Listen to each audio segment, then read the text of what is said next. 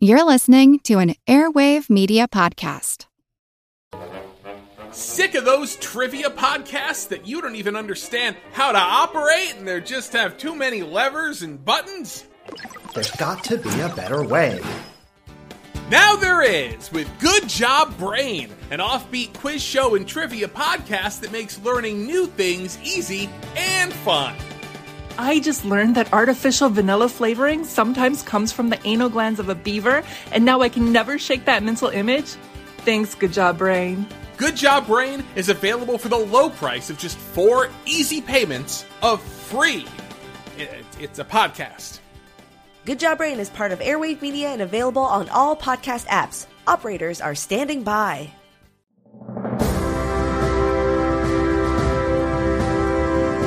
Hold your ears, folks. It's showtime. People pay good money to see this movie. When they go out to a theater, they want cold sodas, hot popcorn, and no monsters in the projection booth. Everyone pretend podcasting isn't boring. Turn it off. Turn it off.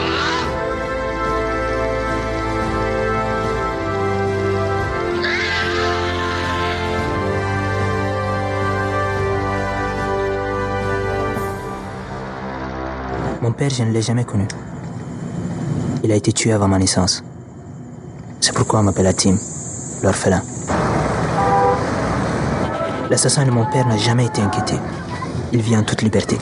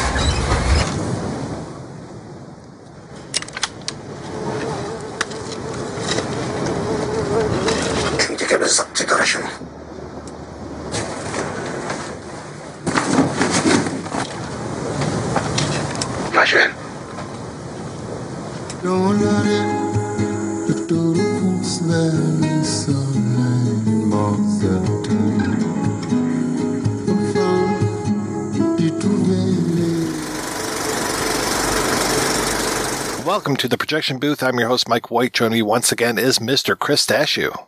Hello, Mike. Thank you for inviting me to your podcast once again. I'll be cordial with you. I think the last time you were on my show, it was, thank you for having me, Chris. So thank you for having me, Mike. And joining me for this month is Mr. Spencer Seams. Oh, hello, Mike. Thank you for inviting me on.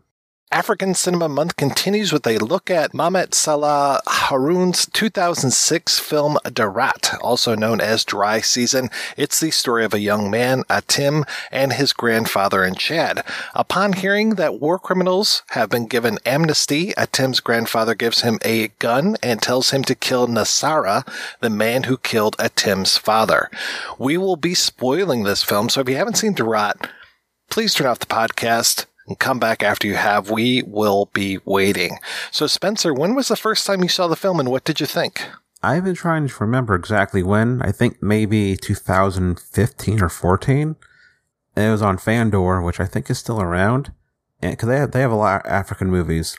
I saw the thumbnail and I thought, this looks like a fun action movie. And, well, it's not that. And it immediately became one of my favorite movies, period. I immediately bought the French DVD, and like it's kind of like I've been kind of low key obsessed with this movie for like the last 6 years. And Chris, what did you think of Daratt when you first saw it? Spencer, I like how you mentioned it looked like a fun action movie, because I would contend it is neither fun, not as in it's not enjoyable to watch, but it is a film talking about a very serious topic, and it talks about it in a very serious way. It is not an action film in any stretch of the imagination, though it does kind of look like one. And it is, again, look, it's talking about amnesty and war criminals, and who knows better about that than, let's say, the United States. But for those who don't know about African history, that is a huge part. Civil War is a massive part of modern, contemporary African history, unfortunately. So, but first time was this for the show, and, you know, it was good. I enjoyed it.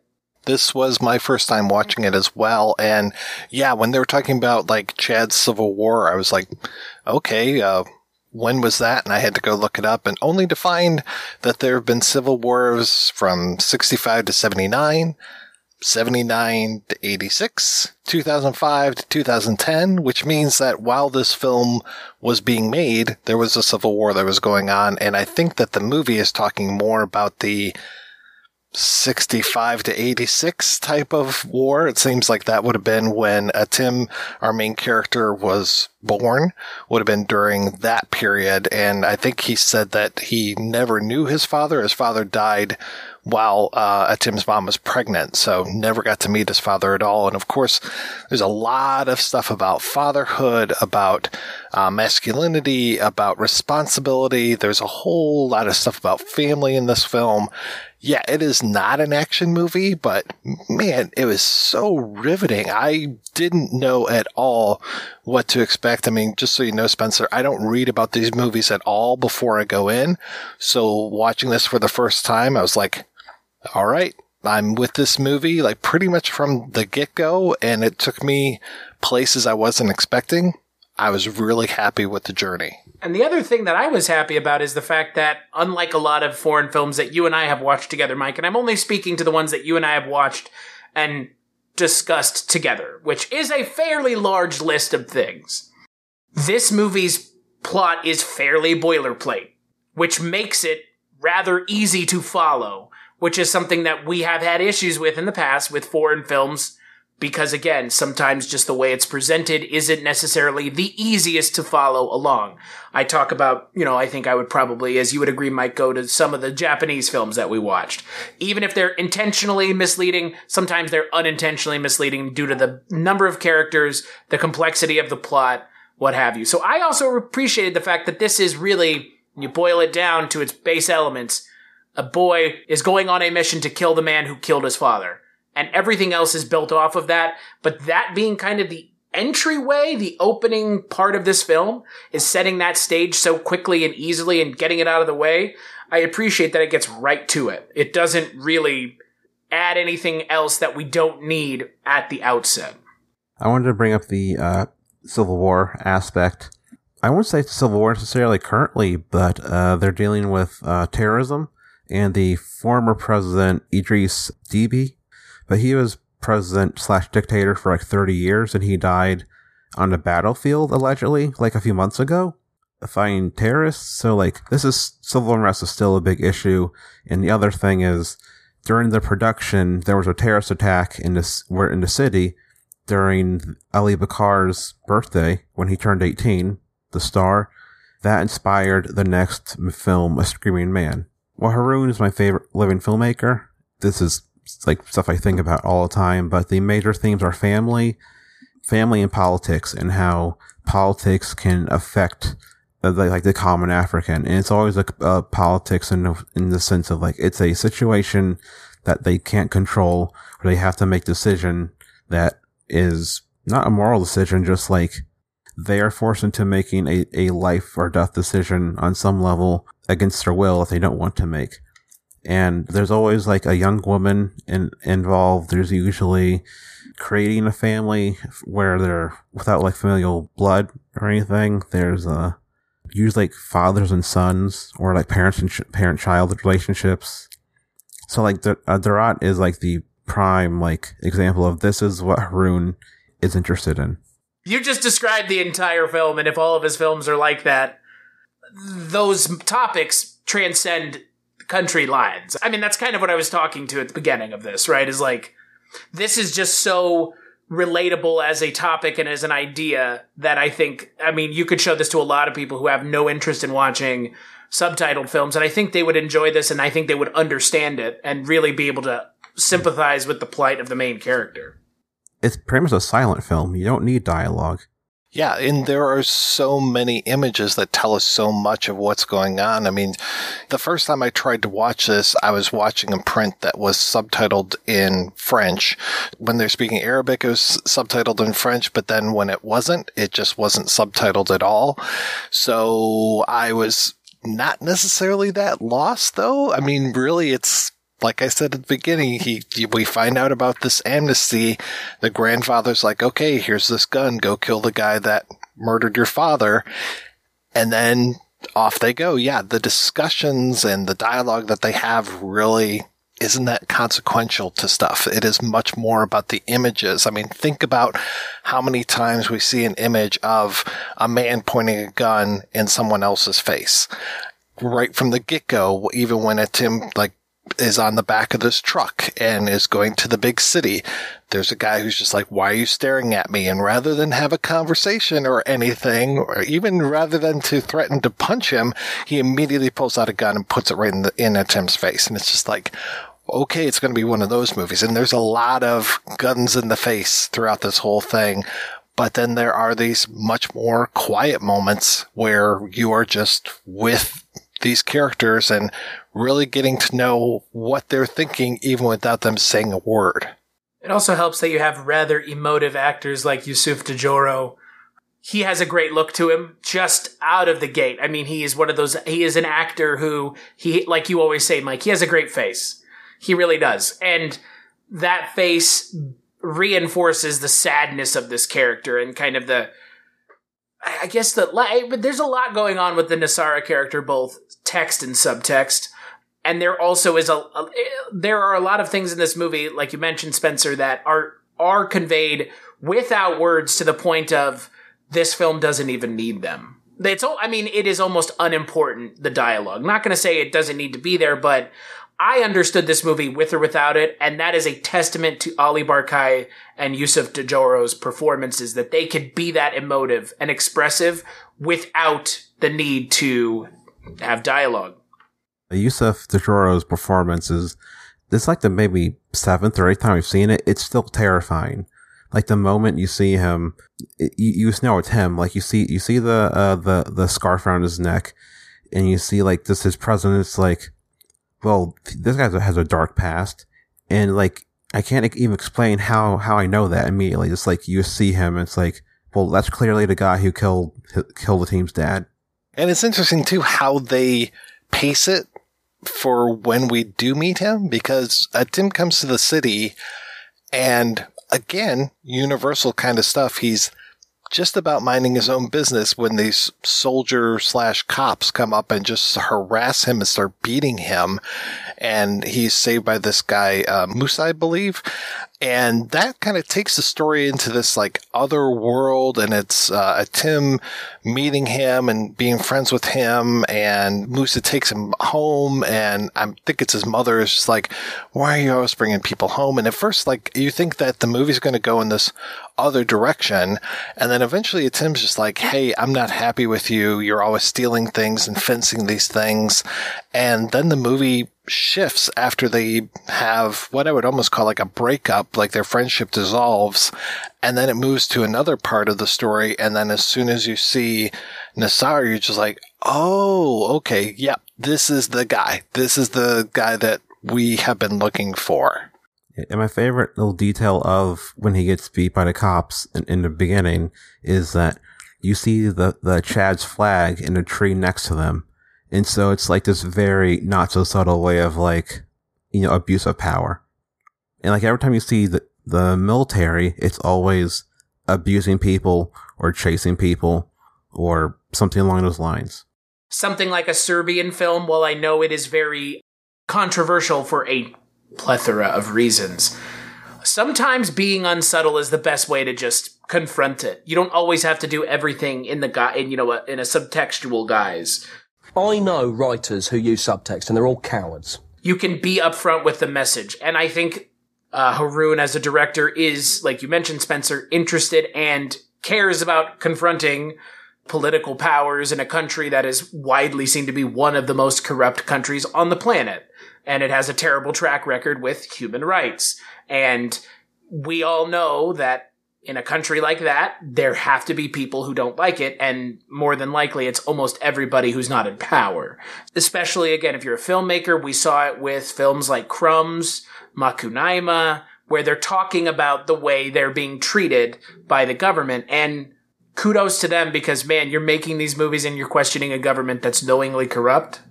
Yeah, and the craziest thing about that is Haroun was the Minister of Culture for a brief time. He was in the president's cabinet. Got to see it firsthand. Which, like, I imagine he kept Haroun around just for PR. You know, it'd make him look like not a dictator, even though he won every election for 30 years. That's not suspicious at all. 98% of the vote each time, too, I'm sure. Mm-hmm. No knowing dictator would give themselves 100%, but 98%? Now there's a margin of error that I can believe. We have ways of making you vote for us, or at least of making you abstain. Yeah, exactly. Atim is an interesting character. And I agree the acting of him is fantastic. But once Nasara comes on the screen, you're just like, wow, this guy, I want to know everything about this guy. And I like how they just kind of like give you little drips and drabs of him. Like, why is he wearing the scarf? Why has he got this electronic voice box that he uses? Why is he Muslim now? There's a line about, you can go to the mosque every single day and it's not going to change anything. But he's trying to be a better person. I'm trying real hard to be the shepherd. You find his wife. You find Aicha, who is pregnant, much, much younger, much more the age of Atim, and she tells her story.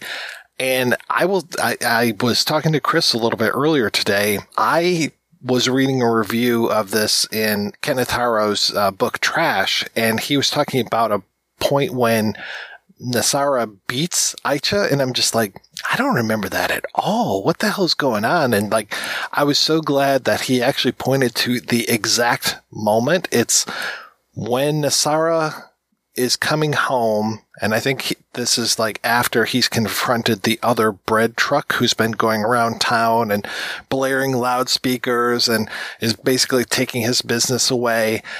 He comes home only to find Atim and Achim speaking, and Atim is making fun of him. He's even doing the thing with the voice box and just Aicha, bring me my shoes or whatever. So it's right after that. And Aicha's not wearing her head covering. She's not wearing her head covering, right? And then you see Atim in the house much later on, and you hear this noise, and the noise is her being beaten. But I did not catch that the first time and only caught it after I read about it and then had to go back and verify that it was really there. Probably, to me, the most disturbing moment of the whole thing is just listening to it, and you know he has a dark past. He's violent. But every time he's violent, the next scene or so, he's you can tell he's remorseful and realize he doesn't have to say it, but you can read he regrets acting out. He regrets it, but you also feel at least with Atim or his wife, they have a meter, and every time he fucks up, the meter goes down a lot. He shows remorse and apologizes. It maybe goes back up a little bit, but it will get to the bottom eventually. Because with someone like Nasara, it seems to be that it was escalating every time it happened. And it gets worse. It starts out pretty nothing towards Atim, and then he starts, getting violent with him and grabbing him and around the neck and hitting him and stuff. And it's okay, we, like you said, Spencer, he has a dark past. He has a very sordid past with the things that he's done. And it's clear that he is struggling with it, but those moments where you see it break through are really terrifying. When you get the reveal of Aicha saying oh, someone tried to slit his throat, but didn't work. It's and it's so casual, but when you think about it, it's that's fucking scary if you survive that. I think at one point he even says hey, listen, I've had a bad past, or don't, it's not necessarily a threat. It's not don't cross me because I could fuck you up. It's, I know that when bad things happen, I get out of control. So he realizes that he's a flawed human being, and he is trying to make it better. He's trying to make it better through faith. He is flawed to the core, and I don't think that whatever he can do can get him out of that. But then there are all these moments where you feel sympathetic towards this guy, like when he collapses because he's got a bad back. Atim, who's just about ready to murder him, like one of many times where he's like, okay, this is it, I'm going to murder Nasara. It's like, oh shit, this old man fell down, now I have to help him to this chair. And really, like, I don't think I necessarily said this earlier, when Nasara meets Atim, or Atim meets Nasara, Nasara takes a shine to him and is just like, oh, let me help you out. Like, gives him bread, even though Atim spits it out. And then there's a nice echo of that scene later on when Atim forgets to put yeast in this bread and Nasara spits it out. Do you think the forgetting yeast was on purpose or an accident? I think it was on purpose because I was right after that beating scene. I go back and forth every time I watch it. I'm not sure if that was just like him being a kid and forgetting, or if it's genuinely like him trying to sabotage him. I mean, he does seem sad about it. So I wasn't really sure if he did it on purpose or not. I mean, that the first time I watched the scene, I was like, oh yeah, he did it on purpose. But then when I rewatched it today, I was like, I don't know. He does seem pretty sad that he screwed up this bread, because the bread at some point becomes a point of pride for him.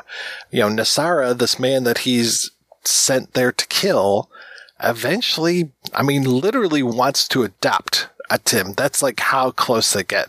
That puts so much of a, you know, as soon as he is nice to Atim, it's like, wow, this complicates things a lot.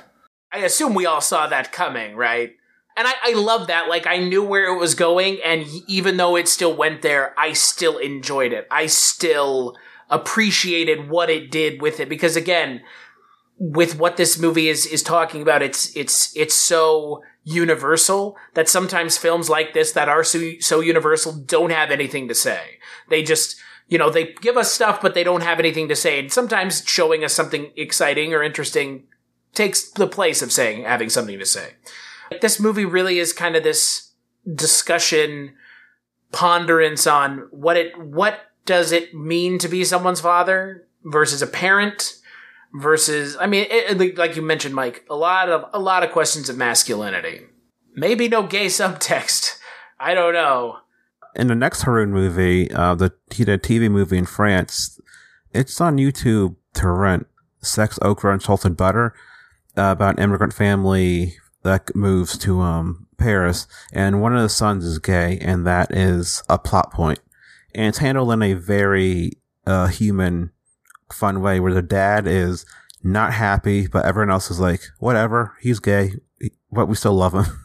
I want to say that I read that it's not illegal to be gay in Chad, though it can be illegal in a lot of African countries to be gay. So, yeah, Harrow, when he was writing about it in his book Trash, he was really, well, first off, he was going a lot into Hamlet and this whole idea of like having to get the revenge. You know, Hamlet's father sets him on that path of revenge. And it's like, okay, is this going to happen? How's it going to happen? Can you murder someone in cold blood? Is revenge, you know, there's that whole thing about, you know, dig two graves, right? One for your victim and one for yourself.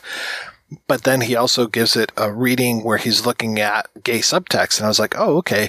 So I wasn't necessarily seeing a lot of it between Atim and Nasara, but I was seeing it more with him and Musa, Atim and Musa. And the way that they fall out just felt like a lover's spat is what it felt like.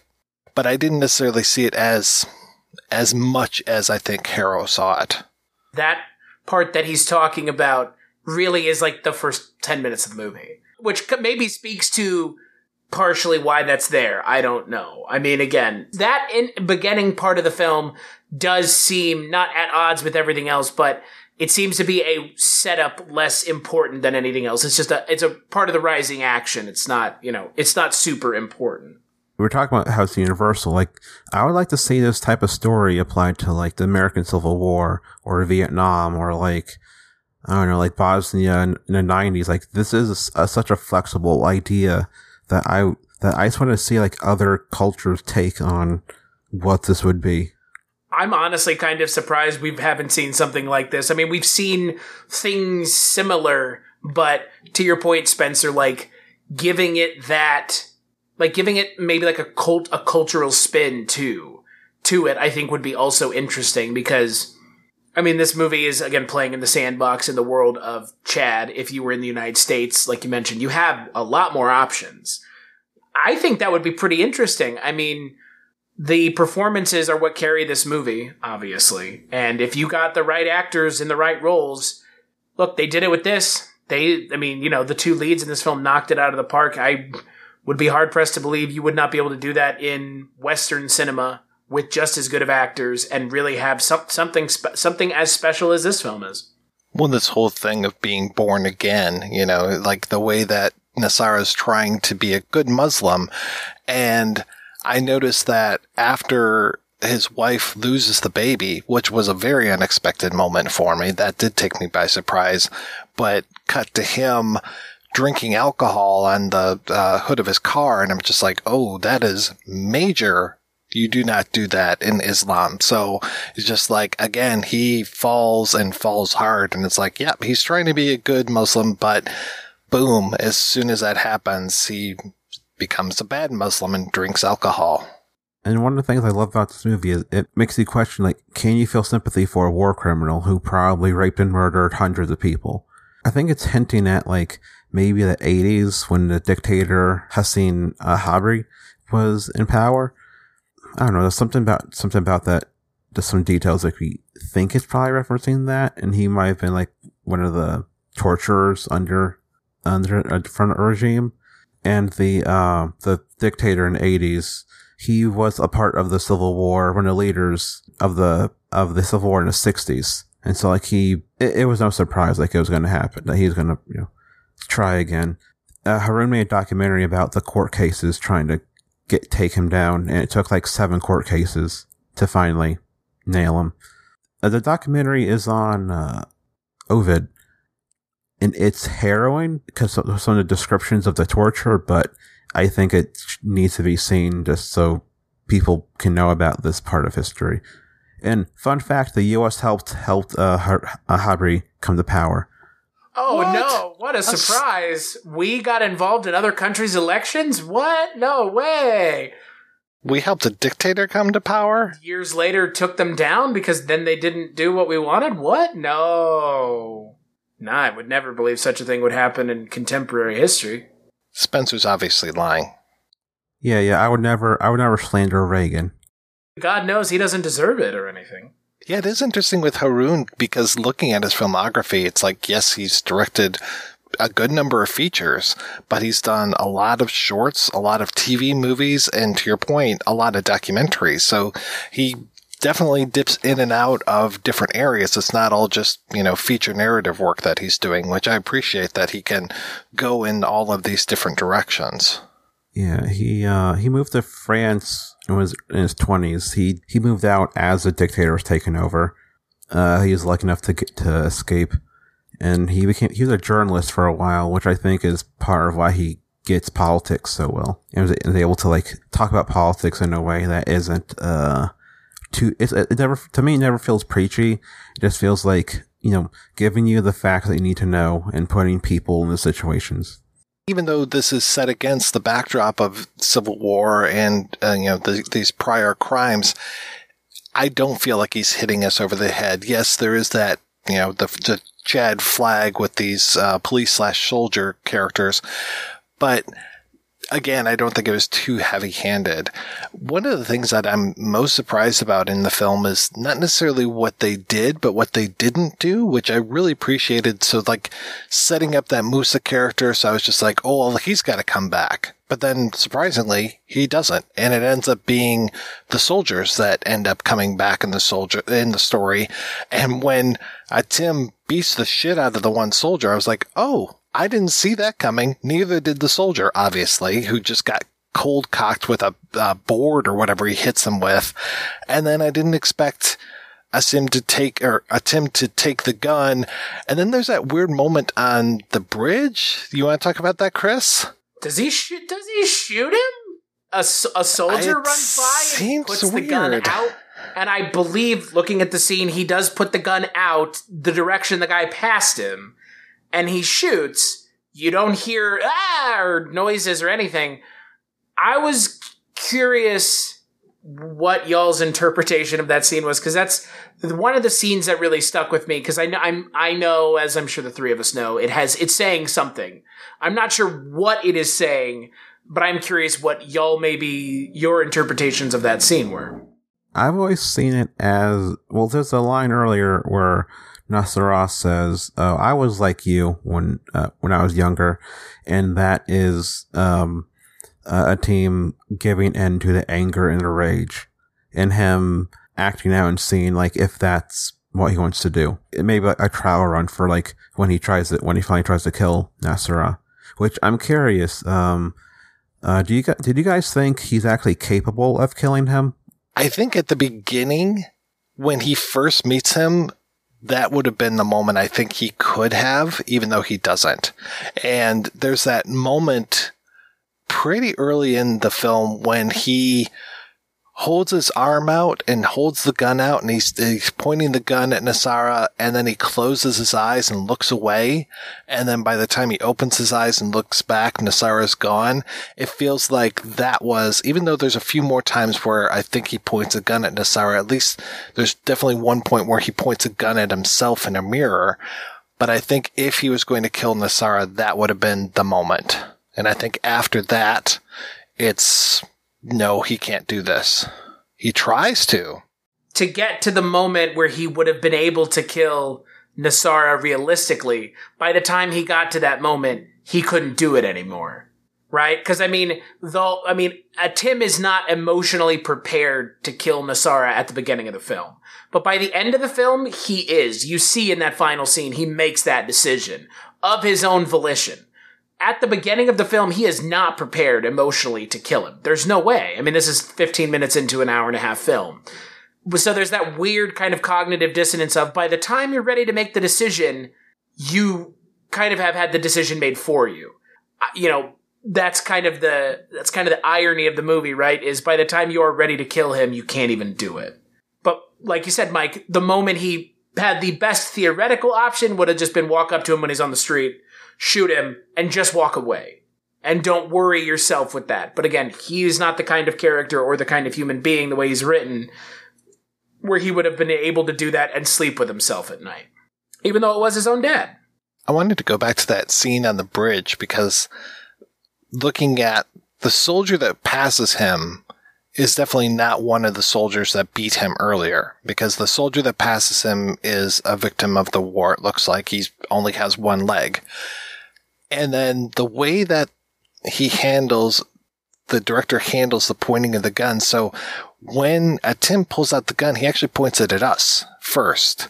And then there's a cut, and then he's pointing it the opposite way of the soldier. So it's really strange. Just like, okay, well, because the soldier's going screen left, and then after Atim points the gun at us, he is pointing screen right. So it's like, okay, did the image flip or what's going on with this? But yeah, he definitely shoots. You see the arm jump, you hear the sound of the bullet, but yeah, you don't hear anyone scream or anything like that. So it feels like rage. He's just letting out rage.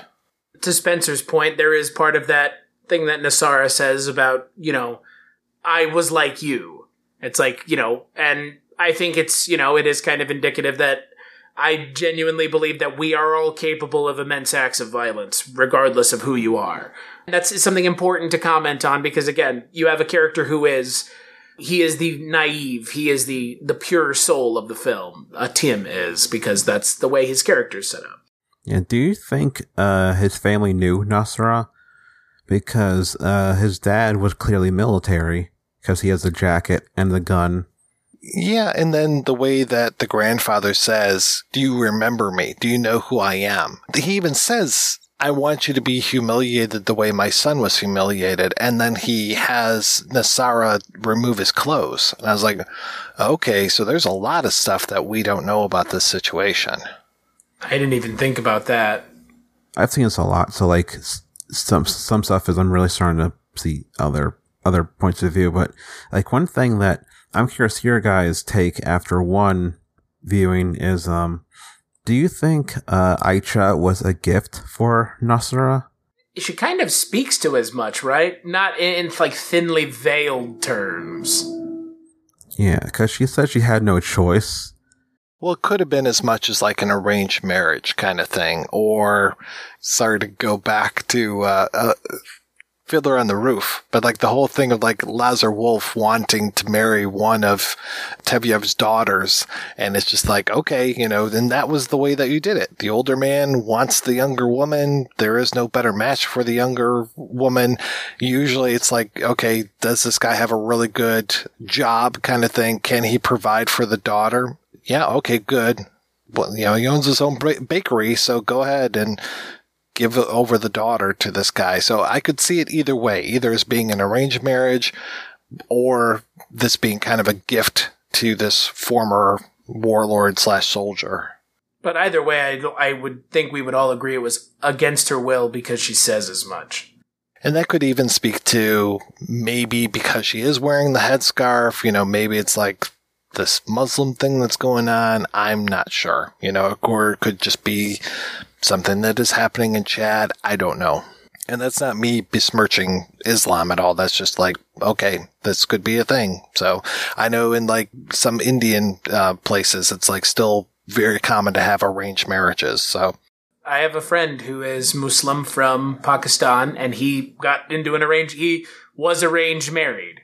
And this happened 2 years ago. So this is still like, I mean, again, I don't think people don't think it's a thing, but I think something kind of what you're speaking to, Mike, is for Westerners, our exposure to it, even though we have neighbors, friends, politicians, everybody else who are from the Asian subcontinent, it is still not something that we are really exposed to in Western culture. We're just not. And so there's a lot of like, oh, that's weird. And it's like, no, it's not weird. It's just different. The term I think that could be used now without offense is probably it's a little antiquated.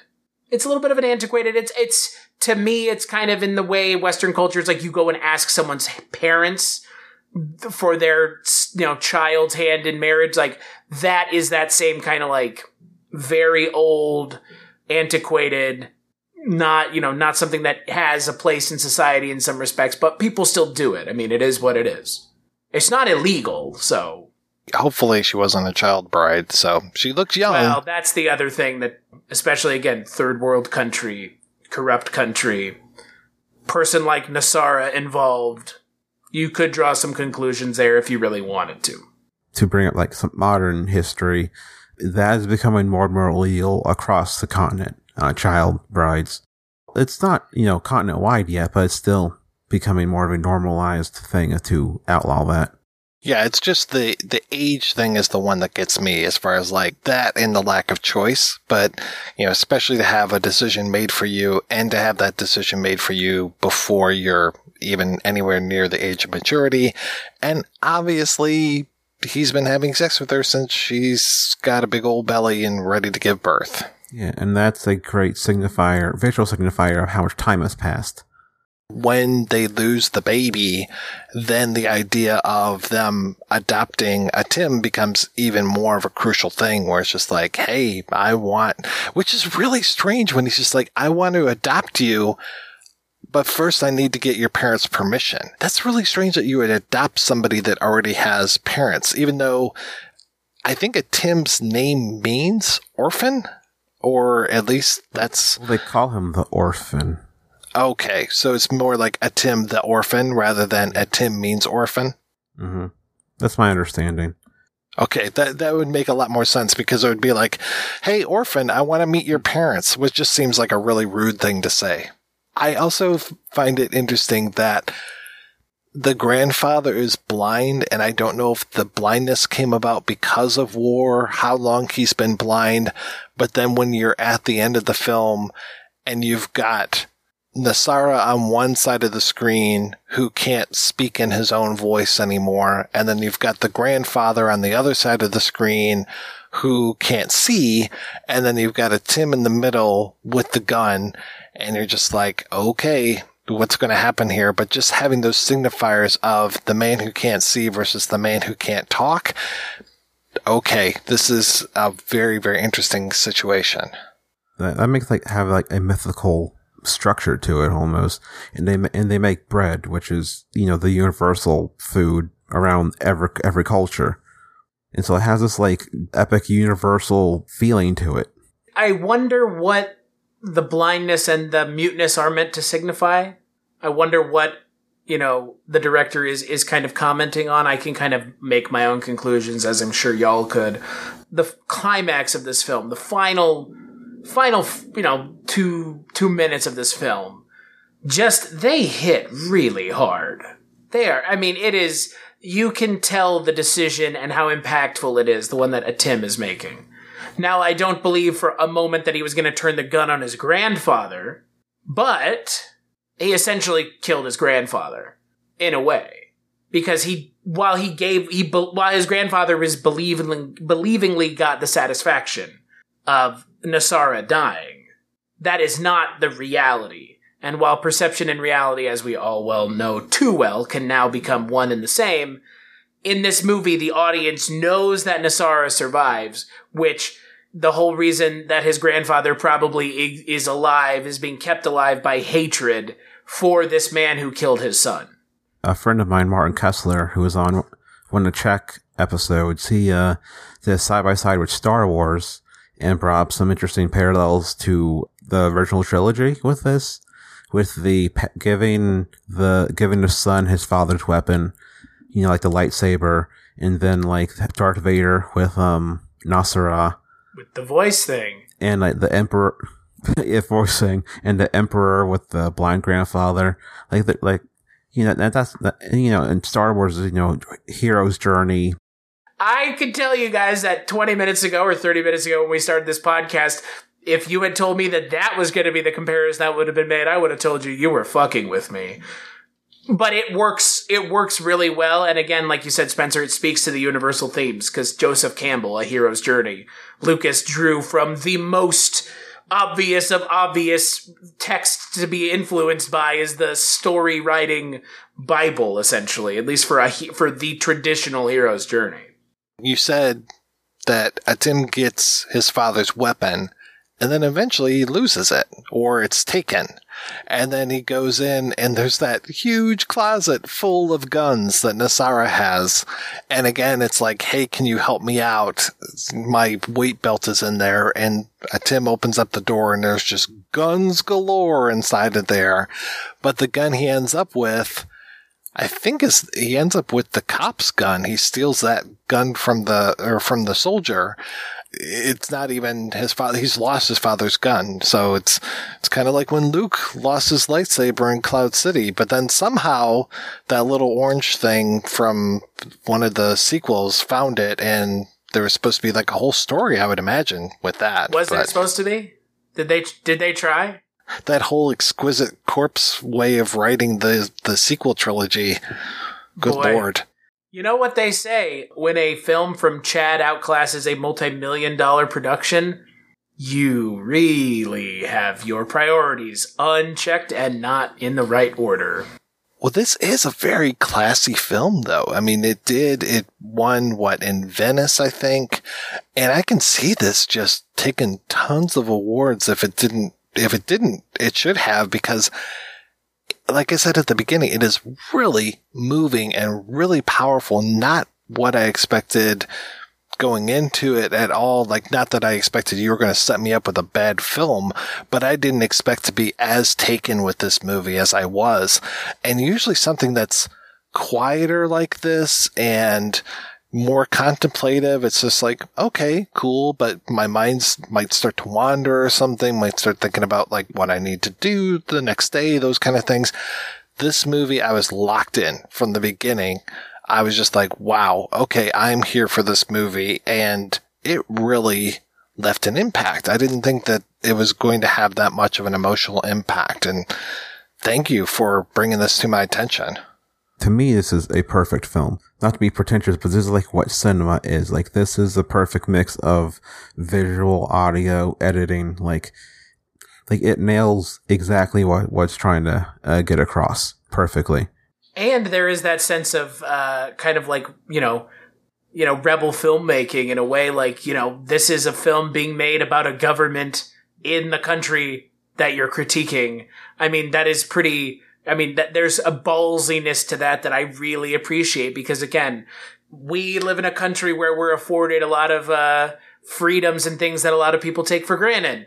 And when you live in a country like Chad, where it's, again, widely considered to be one of the most corrupt countries on the planet, it's like in the top 10 at least, right?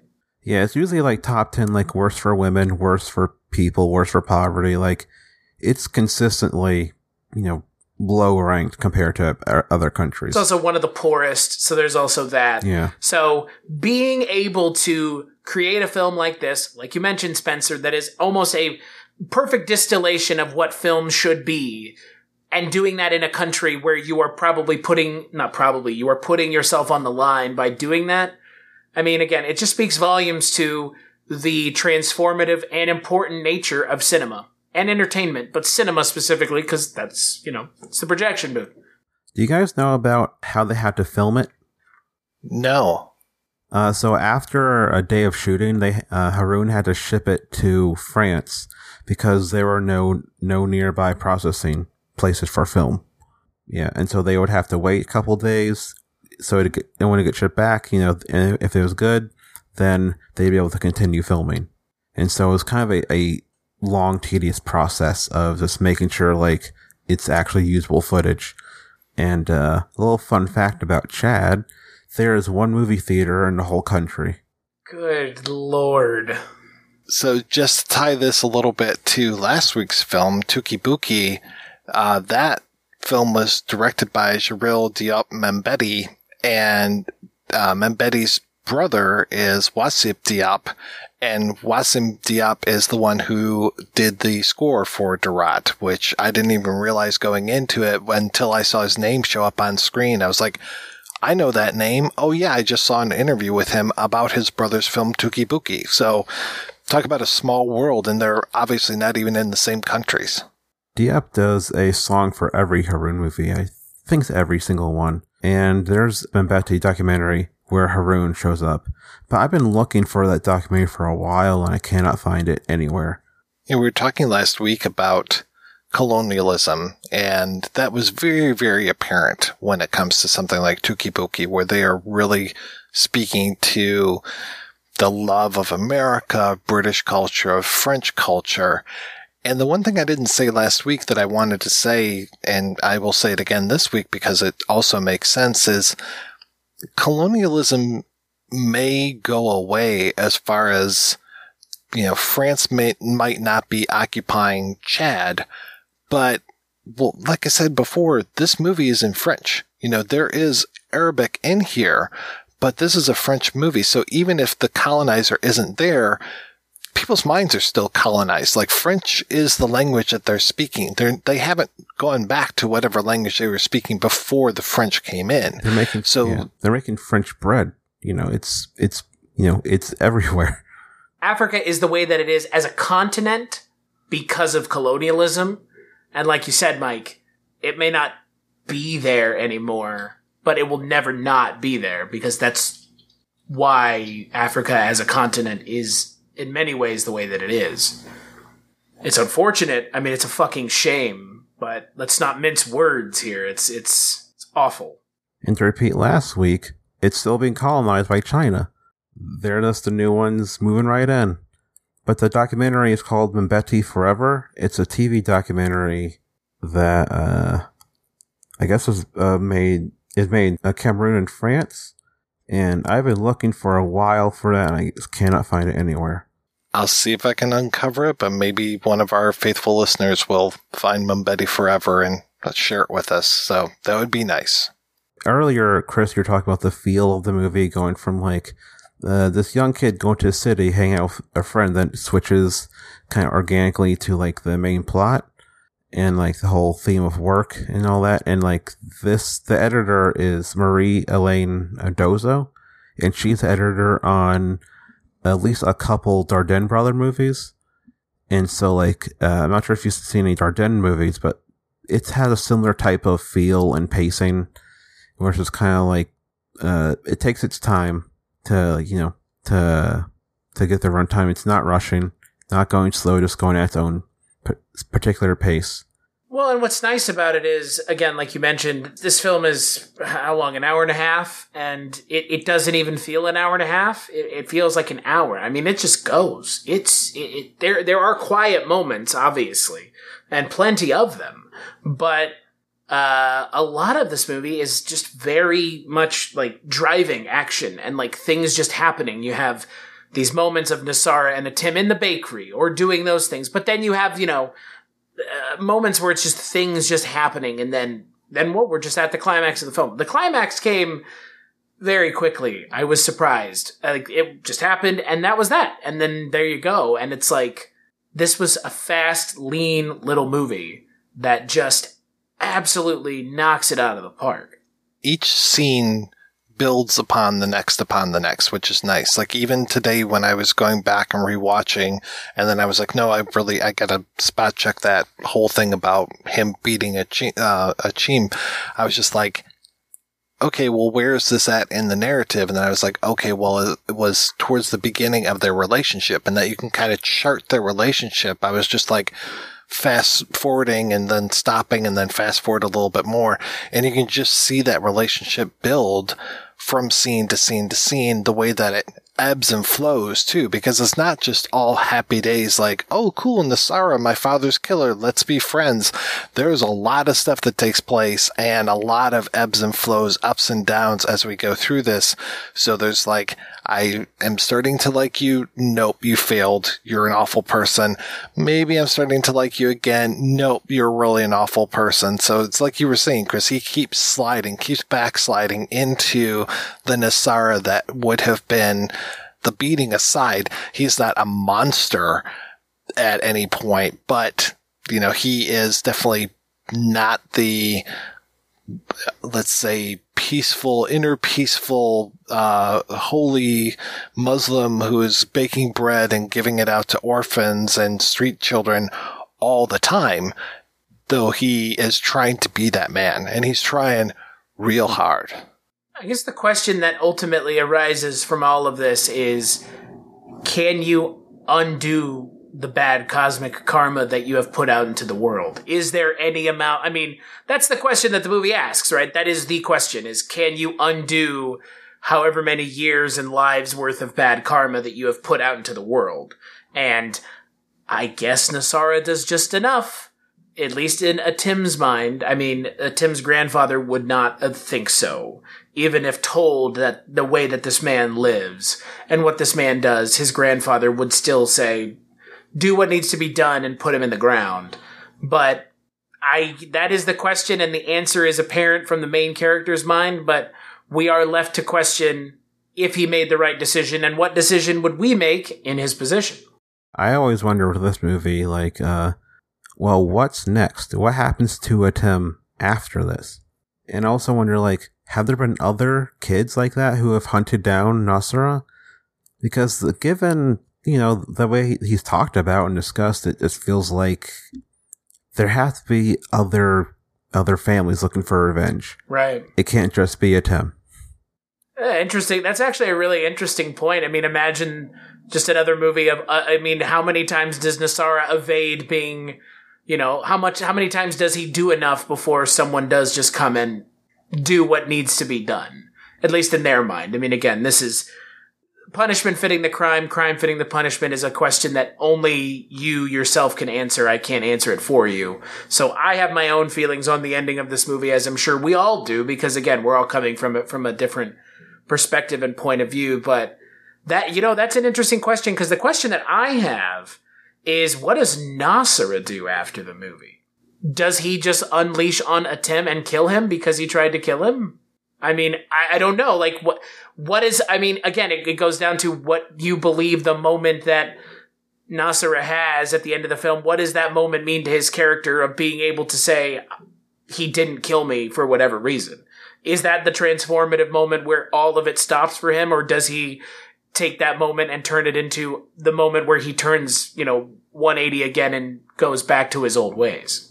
I would like to think that Nasara looks at this as a second chance, or like a second chance, and says, okay, I really need to do better.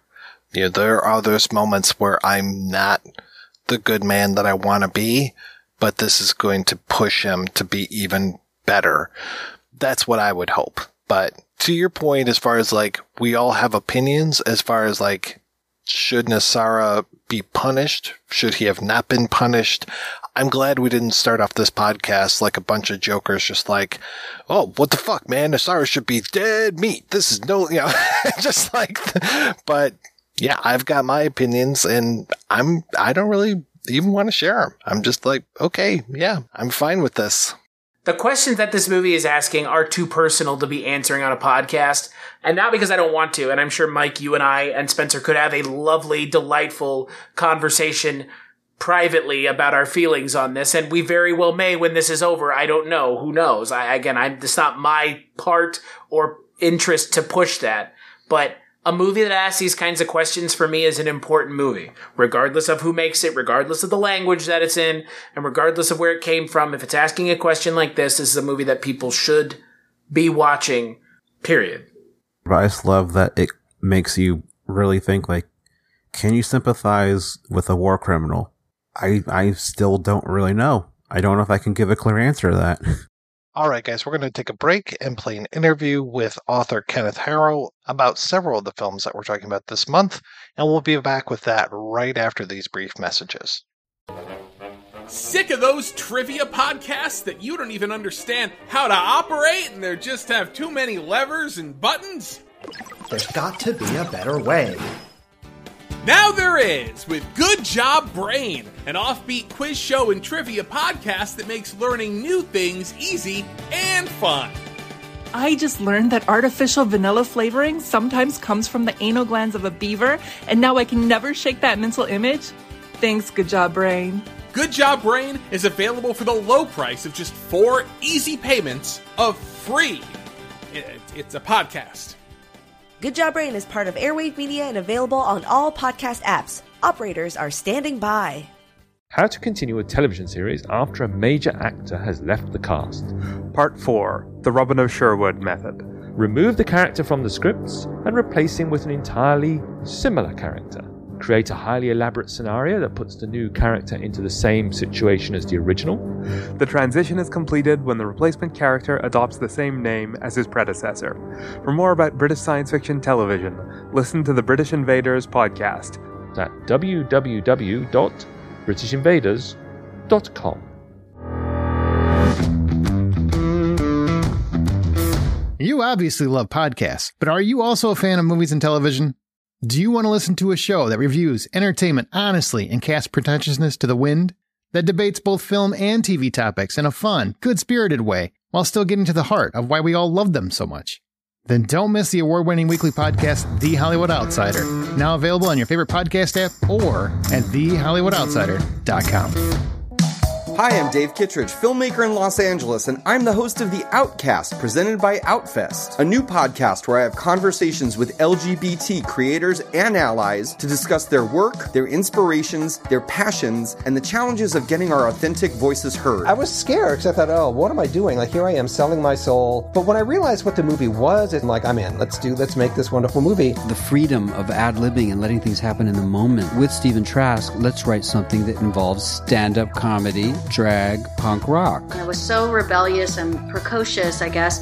The definition of gay to me is freedom. Women gave the show its life, I feel like. Well, it's also a bit of a hunk fest. You guys are hot as hell. You are too kind. That was only 15 years ago. It's a no-holds-barred talk with iconic creators and performers. It's not white people. It's not I hate white people. It's dear white people. It's how you start a letter. The whole climax of the show was a sex scene between Melchior and Wendla. And I remember feeling personally self-conscious about never having been with a woman in any way, shape, or form. I'm always thinking about the audience. Make them feel, make them laugh, and make them cry. I mean, that's as simple as it is for me. I had been not wanting to be a part of the film. It was clear in the edit that I had to, really reshape it. So the film really told me what it needed to be. Cinema is an empathy machine. And it sort of allows you to see yourself in people's faces that you normally wouldn't see humanity in. I get emotional just talking about it. And the tea is definitely spilled. David, don't edit anything of this out. No. They don't want to hear all the charming stories. They want to hear the ugly, gory relationship that Jim and I have. We're cutting that part out, by the way. And with guests like John Cameron Mitchell, Christine Vachon, Laverne Cox, Jonathan Groff, Justin Simeon, Jim Fall, Miss Coco Peru, Rachel Mason, Jeffrey Schwartz, H.P. Mendoza, and fabulous queens Shangela, Eureka, and Bob the Drag Queen. I'm sweating the house down. Oh, mama. You never know what's going to come up. You know me, I'm so big and strong that Eureka and Bob actually hide behind me, and I protect them. She is quite the chihuahua, mama. She does pop up. I was like, wait, should we have had security the whole time? I think they think I'm the security, bitch. It's season 1 of The Outcast, presented by Outfest, premiering in the summer of 2020. Hope you can join us.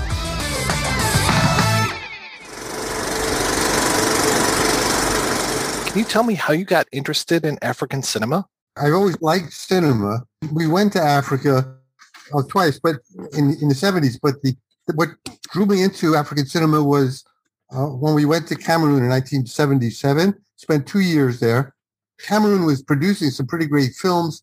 They were initiating young filmmakers, initiating really Cameroonian cinema, and there were French cultural centers that were featuring African film. So that's when I first really was introduced, I would say, to African cinema. And I enjoyed it a good deal. So that was my start. I remember during that first series of films at the Cultural Center, they showed Jibril Jup's Tuki Buki. That was probably around 78. The film came out, I think, in 74. But in any event, it was a strange experience because they didn't have subtitles. And so Tuki Buki was mostly in Wolof. We were in Cameroon where they do not speak Wolof. And the film is also a strange film. It's hard enough to be entirely sure what's happening when you've got dialogue, but without it, people were scratching their heads and wondering. It was kind of a crazy introduction to African cinema for people there. So that was one of the first films that we saw during that period. And how did you go about dedicating so much time and energy to talking about and writing about African films? Well, at that time, I was not a film for a year in 82 to 83, and I read African literature. But Senegal, as you probably know, is probably the first country in Africa that really developed an important film industry, I guess, or film component. And Semmen Ousmane is credited with being one of the great founders. So I went to Semmen's films. I actually got to meet him because there were no barriers between ordinary folk and the African film studio where he was situated downtown. So I got interested in African film at that time, but my focus in research was primarily in literature. It took me probably 20 years before I developed the ability to do more with film. And I have to say that at Michigan, you have to understand at that time, there was no film program. At Michigan State, there was no film program in most universities in the country. And I'm talking about the 1970s and 1980s. I remember when we initiated the first film courses on campus at MSU, never mind film program, just courses, individual courses, which I did with my friend Bill Vincent. And there were a few other people, but most people who were interested in film was just an additional side to people who also did literature. And that was true for film studies throughout the country. It became an offshoot of literature departments until the offshoot actually became bigger than the thing that it was linked to initially. So by the night, I would say, I'm not sure exactly, but certainly by the 1990s, I began to devote my time much more to film than literature. I did both for many years, but it gradually shifted to African cinema as the main focus of my research. That was the 1990s. Are there countries that are more represented by having a film industry than other countries? And is there any sort of tie with those with, the films that I've been watching this month are very heavy when it comes to French and being former French colonies. I was curious if maybe the French influence helps that film industry, or what your experience is with where the film centers in Africa are. Well, if you want to make a movie, you need money and you need training.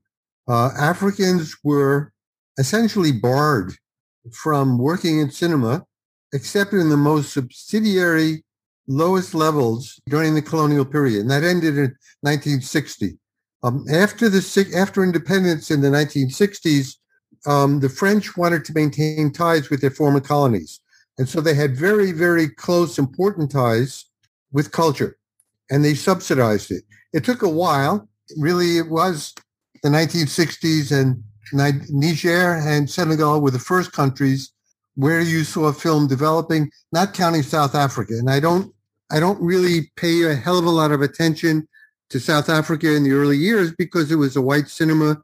It didn't really have the attributes of African culture and civilization that I was interested in. Black people's involvement in cinema in South Africa was minimal, but it was there. But I didn't study it. So I studied sub-Saharan African film. I'm not going to count North African. That's an additional complexity to the story. But you are right in thinking that the French were tremendously significant.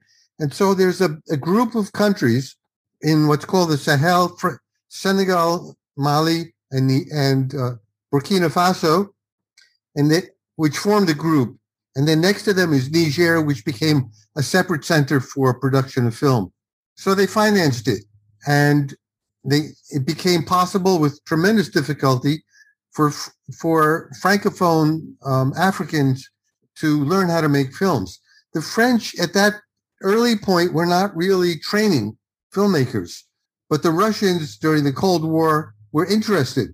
And so a good number of the great early African filmmakers studied in Moscow. That is to say, they got grant money that enabled them, or scholarships, to go and study in Moscow. And that meant they had to learn Russian. They stayed there for a year or 2 years. And some of the early great people did that. There was a bit of working with the French, but it wasn't until probably the 70s or the 80s that the French began to actually subsidize Africans to learn how to make films. The other part, which is important, these are too much details, but this is significant. I said you have to have money to make a film. So the question is, first, where do you get the money? It was not a commercial enterprise for the first couple decades, so you needed grant foundations or national support. There was some national support from African countries, but not very much. There wasn't enough money for it. But the French were interested in doing that. And that meant not only subsidizing the fund for making the film, but more importantly, in a sense, for post-production. Post-production in cinema means you take the stuff you shot, and then you have an editor who works on it, montage or editing. That took place in Paris under the tutelage of a woman called Andrée d'Aventure. She was a brilliant, wonderful woman who worked with all the African filmmakers. I know there's been criticisms of the French framing this for French interest or audience, but the truth was that it was the directors who really had the control. I would argue they had the control over what these films were doing, and d'Aventure really respected the integrity of the filmmakers. But the post-production was done in Paris.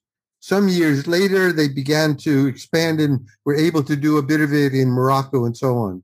But it was a Francophone enterprise. If that's what you learned or read about, that's completely true. And that meant in the 60s when it just began, and in the 70s and the 80s, 30 years there, as African film began to grow, it was in the region of the Sahel that I mentioned. After that, it changed. Change is really enormously significant. What happened?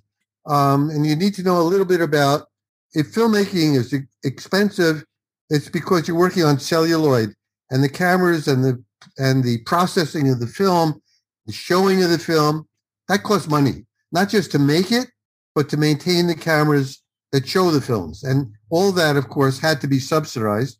The showing of films in Africa was controlled by distributors. They mostly wanted Hollywood films, blockbuster films, kung fu films, and things of that sort, not African films. They didn't work to develop an audience in Africa.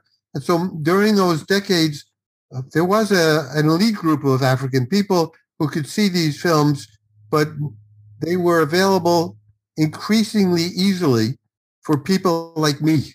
I taught at Michigan State. California Newsreel distributed these films.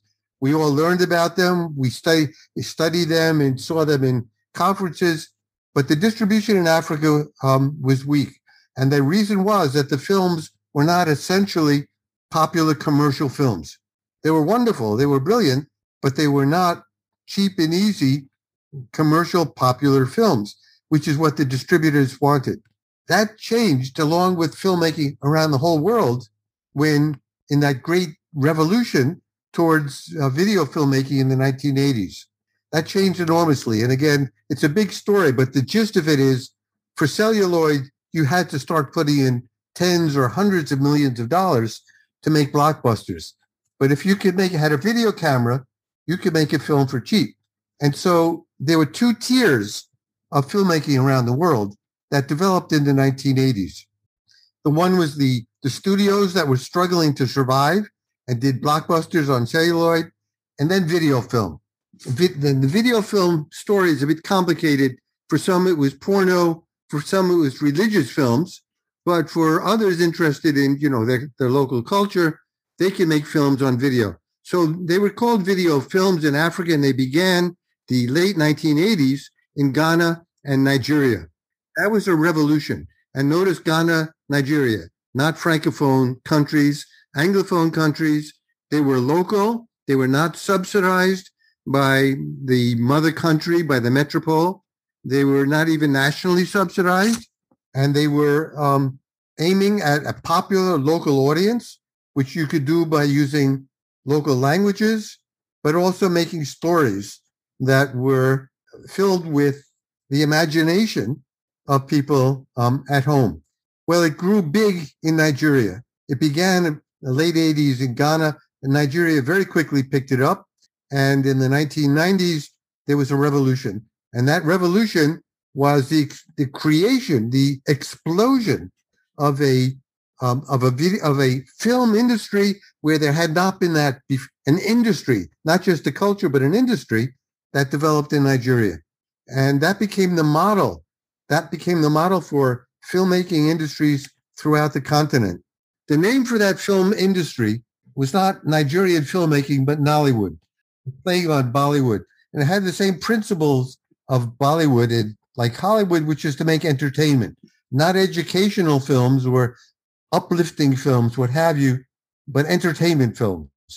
And that depended upon cheap production.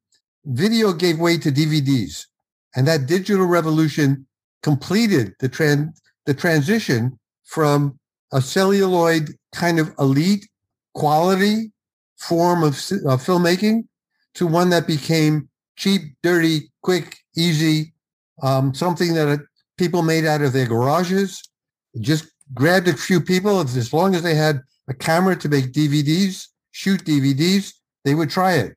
And at first, the films were extremely uneven, poor quality. Post-production was like zero quality. It took probably, 15 years till we get to the 2000s, where things began to sort out. And this is astonishing. The same way you imagine how Hollywood grew into an industry, how Bollywood grew, the same thing happened in Nigeria. And there was a point, even to the point today, where they were making between 1,000 and 2,000 films a year, undoubtedly the most in the world. And those films, they weren't all successful. They were being pirated all the time. It was a Wild West crazy period, but it got sorted out. Eventually, movie stars became popular. Movie directors like Kalani and Afolayan came to be known, not just at home, but abroad. Now you go to Netflix, you'll find Afolayan films. And so what started in the way I described, just as a commercial enterprise, developed into a true absolute film industry.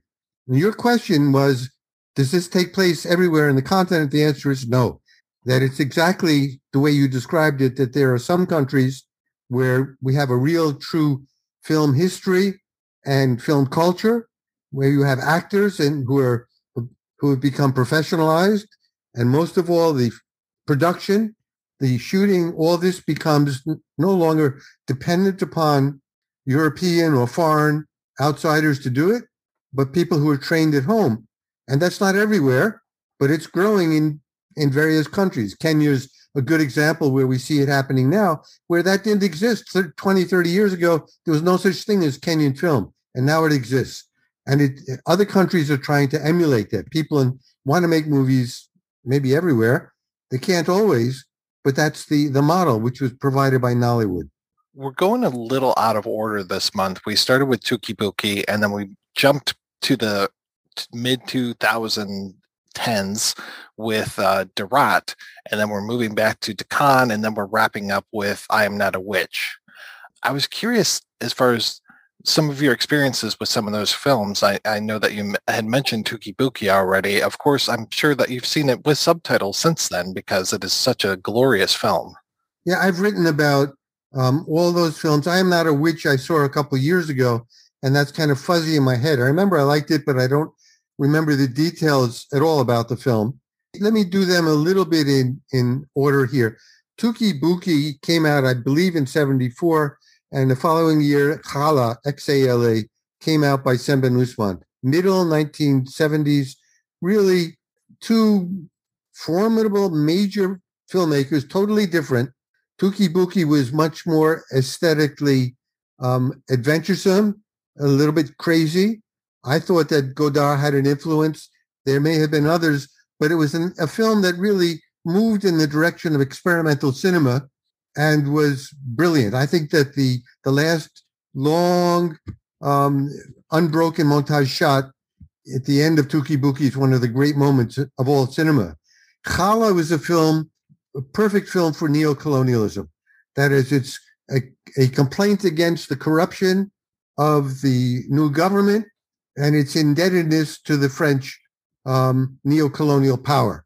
So it was the most political, powerful film you can imagine, condemning the Senegalese government for its corruption and its indebtedness to the French government. Tuki Buki was more about the spirit of young people seeking to find their way in a world of a new Africa where the possibilities were difficult, were closed, where there was that struggle of young people. Dakan and Daratt represent the next generation. Tuki Buki's the 70s. So when we get to Dakan in the 90s, we have a breakthrough. That's not a film I paid much attention to, but since you referenced it, I was able to watch it. And I have to tell you, I'm much more intrigued by it now, by what that film is doing. It was made in Guinea, a country which had been under a dictatorship of Sékou Touré in the years following independence.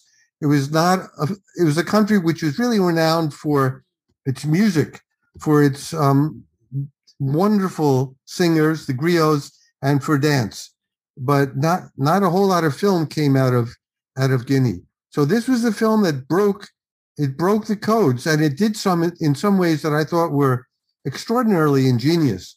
Well, first of all, your audience has to know that, well, in the United States, gay politics, queer politics, the trans politics, bi politics are part of our culture. And we all realize that we went through a huge struggle in this country, what some people aren't old enough to know. But I am old enough to know because I was born in the 40s, that we had the term in the closet for those early years because people were afraid to come out and would have been punished or suffered economically and socially if they came out as being gay or queer or lesbian, what have you. And then there was a fight. As they would like the civil rights struggle, that struggle was a long one. And to cut to the chase, finally, it took as long as until we get to the Obama years before finally the notion of something as radical as gay people marrying became possible, and adopting a child became possible. And so, in other words, the normalization of being gay in our country took all those years. In Africa, it was different. It was not common. People who were gay were, in some instances, in the closet, but it was a deep closet. I have to say that when we were in Yaoundé in the 1970s, we had a Frenchman who was tutoring us in French, and he was gay. And he told us that there were nightclubs, night places, not clubs maybe, but places where he would gather with gay friends who were African, but they could not come out. If they were gay and came out now, all these years later, we're talking almost 45 years later, in Cameroon, they would be persecuted and they would be put in prison. That's happening still. Africa is divided between a small number of countries in which gay rights, the struggle for gay rights is advancing slowly, in other countries where people are still quiet, and many countries where they would get whacked badly were they to come out. So under those, you understand, so under those conditions, making a movie about people who are gay nowadays is political. It's not pure, and it's not just entertainment. It's a political, what you want to call it, part of a struggle to advance a cause.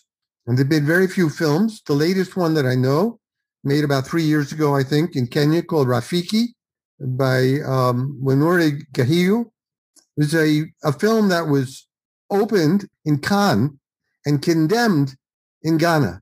They tried to shut it down, but when there was such an international outcry, they gave her permission to show it for a week in Kenya. It's a big movie. We all know it. Anyone in African film knows Rafiki. It's about two girls who develop, a love relationship. It's a beautiful film, very successful, but it sure as hell is we wouldn't say an entertainment film as such, right? It's a film that's trying to argue in favor. So that Khan was ahead of its times. I don't know how that guy did it. He made this film at first without the government knowing what he was doing. And then when they found out, they withdrew support, but he succeeded. And I think because in the 1990s, the French was perfectly cool with gay relationships. It was there in African culture, not just in people's social relations, but in literature as well. I remember Bound to Violence was a novel that came out early. I'm not sure the years, the 70s, I think. Yeah, I think it was the 70s. And it won a huge prize in France, the Prix Goncourt, I think. But it won a huge prize, and part of it did involve a gay relationship. There were gays who were mocked in Tuki Buki. There's a scene where a gay character named Charlie is made fun of. Gayness was condemned through the continent as having been introduced by foreigners, especially Westerners, French. It was described as a form of corruption of African norms and so on. And that argument is still used, but I have to say I believe that the tide is shifting slowly, and it's really because African people who want to have courage to stand up for it do it. If they didn't, things would not change, but they are. And so that's the Khan. It was a movie that where the filmmaker had courage. He persisted despite ultimately the government being opposed. The film was not a huge popular success, but it broke new ground, and it took a while. I told you about Nollywood. I remember at least one film called Jezebel in Nollywood films where the Mami Water, the spirit queen, recruits a woman to have a lesbian relationship. So you understand you can get the lesbian relationship in, but it's got to be an evil spirit or something which is animating it. But it's represented on the screen, and that it's not censored to the point where you can't see it on the screen. It becomes part of some of the dangers, and probably the dangers of modern life or of Western influences. It gets very complicated because in Senegal, there was a figure called the femme, man-woman, who was a popular entertainer in Saint Louis. And that figure was a man who dressed up as a woman. And we found the figures like the femme at times when we lived in Senegal. So there's a kind of, and yet Senegal is a country which is very, very cautious about admitting the possibilities of gay people having rights. The Khan also broke one other code, and I thought which is extraordinary, which is that it showed something I don't remember having seen elsewhere in African film, and it goes with breaking the prohibitions on gay relations, which is that one of the characters one of the gay characters develops a relationship with a white woman. But the white woman, when you first see her name is Umu. She sells cloth in the market. She's speaking the local language, as well as French with people in Conakry. And you wonder when you first see it, she's supposed to be an African woman, but it happened to turn out white in some weird way. And then there's a little mention in the film, oh, well, her mother died and she was raised by an African woman. And so that whole business about the children who maybe have a race identity which is unclear, which was a popular theme in Africa, because there were a lot of intermarriage between black and white people. The children would get lighter or darker, and the children reveal the sexual relation of the parents. So in this film, we have this character who becomes a love interest with one of the gay characters. I thought that was kind of amazing. And furthermore, at one point, she's attempting to seduce the man with whom she has a relationship into, let's say, a heterosexual erotic relation. And the film is very daring in the eroticism of that scene where we have their love scene represented. In Africa, in all the years that I've been there, there's been censorship. The censorship turned more on prohibiting political opposition from getting a voice. If there's a little bit of sex or some kind of sex that would come in, that would be okay. Nudity was not really a problem in the films, but politics were. But now the line between politics and gay politics, lesbian politics, is that line, you understand, has changed. It's shifted. So they all become political in their way. Okay, so we got them all, but we didn't get to the film that I'm most familiar with, actually, which is Daratt. I really enjoyed your thoughts on Daratt, especially just the way that you picked up on, we were talking about gay themes in Deccan. You kind of talk about that with Daratt, and then also the whole idea of comparing it to Hamlet. I thought was brilliant. Thank you. One of the major themes in African literature and then cinema has been patriarchy, and from the beginning. And so the struggle against patriarchy initially, even before independence, was linked to the struggle against colonialism. And that's because the white people who had power in Africa, in French you say commandant, the word just sounds like commander. Commandant. It was an actual title given to the commandant de région, that someone who would be appointed by the colonial power to control a region. Above the commandant would be the governor. So these figures were patriarchal. I mean, unbelievably powerful patriarchal figures. And the great struggle that African people had, I would say, going back to the early literature of the 1950s, was that the authority of the father figure, or the authority even of the African rule, be they local emirs or kings or prince or whatever they were, their authority was supplanted by the European colonialists. So the African father became subordinate to the white father, to the colonial father. And so we had a double father. And the revolt of the son against the father, let's say in the conventional Oedipal situation of patriarchy, then became split, became complicated. How is the son to determine his own independence, individuality in relationship to a father when his own father was subordinate to either a white missionary priest, which even complicated the story even more, or to the white rulers. So we have a substitution for this kind of situation when we have independence. With independence now, the white colonial rulers have been replaced, and they're replaced by African governance.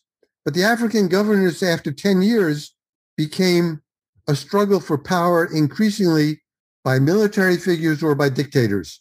There were very few African states that escaped from that situation. Some escaped with one-party rule, as in Senegal, briefly, but that was the exception. And in any event, Chad is a country that was troubled by dictatorial rule down until this day. In fact, the latest ruler, Deby, who was in power when this film was made, Deby was just assassinated and replaced by his son. So here we have a film in which we have a struggle between Hassan, what's his name, Abré, and then followed by Deby, the current ruler. The one overthrew the other, and in the film, the supporters of the previous dictator, many were killed. And it's a story about a young boy whose father was killed during this period, and whose grandfather said, "You will go out and take revenge for your father who was killed, because the government has given amnesty to all those people, and we will never get revenge for the death of your father." His father, in Hamlet's father, is the ghost who tells the son that he must take revenge. But he must take revenge against Claudius, who's married his mother. In other words, who's taken the father's place. He must take revenge against the stand-in for his father. And when the great drama of Hamlet is, why is Hamlet unable to act? Why can't he kill Claudius? He says at one point, he's got the knife in his hand, he's standing over Claudius. Claudius is sleeping. He says, "Now I might do it," but he can't. And he thinks, and his thoughts wind and wind and wind. He said, "Nah, I can't do it now. If I do, he'll go to heaven." And so it's his relationship to his father, must obey the father, is now complicated by a relation to a father substitute who's taken and whom he now has to kill. Of course, for Freud, this is the Oedipus complex, and it has to do with the son internalizing that father figure against whom he must rebel, yet at the same time with whom he must also identify. Killing the figure that he identifies with means, in a sense, killing the figure who's also himself. If he's incorporated, identified with the father, if he must rebel against him, he's rebelling against himself. That's why the great speech in Hamlet is to be or not to be. Should I kill or should I not? Can I exist or not? Should I turn the blade against myself, not to be? And then he goes on and says, yeah, maybe I should do it. But then after I die, it'd be like having bad dreams. And so he talks himself out of it again. The same thing happens here. And in one of the most incredibly rich scenes, we see Atim, the young boy who's got a gun, and he's looking in the mirror and he's pointing the gun at himself, and his hand is steady. And this is very much like he's thinking, should I do it? And it's the scene that's replicated, of course, the famous scene that we have in Scorsese, right? Where you talking to me? You're talking to me, pointing the gun in the mirror to himself. But when he turns the gun to Nasara, the father figure, his hand shakes. He can't do it. It's like he'd be shooting himself, and he doesn't have the power to do that. So it's definitely a film that has that Oedipal struggle of killing the father, and it gets further complicated because he's developed feelings for the mother figure. And it's exactly the same way as it works out in Hamlet, where Hamlet is too close to his mother, and here we have Atim, who is too close to Aisha. And it gets complicated. Aisha is a famous figure in Muslim society, in Muslim religious thought. She's the youngest wife of Muhammad. And there's a moment where Muhammad has gone off and people are following, including Aisha. And where's Aisha? She's kind of late behind, and somebody else is sort of helping take care of Aisha. That should Muhammad punish Aisha for that relationship that got developed, gets spilled over into this film where Aisha is now a young figure, like the young wife of Aisha, of Muhammad. And she in a sense, is being set up for that same relationship with Atim, who becomes a son figure for her husband. It's very fascinating to me that you have one character who has the inability to speak, or he needs to have an outside presence to help him speak. And then you've got the grandfather character who can't see. It seems like there's something going on here with these two disabilities.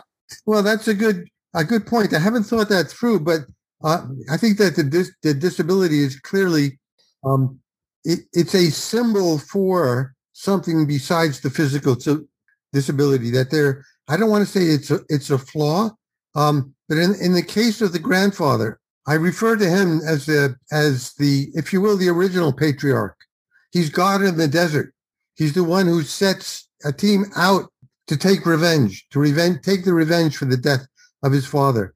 The desert scene in this film is extraordinary. I mean, it's as though we've gone back 2,000 years to an ancient biblical period where this figure has his power.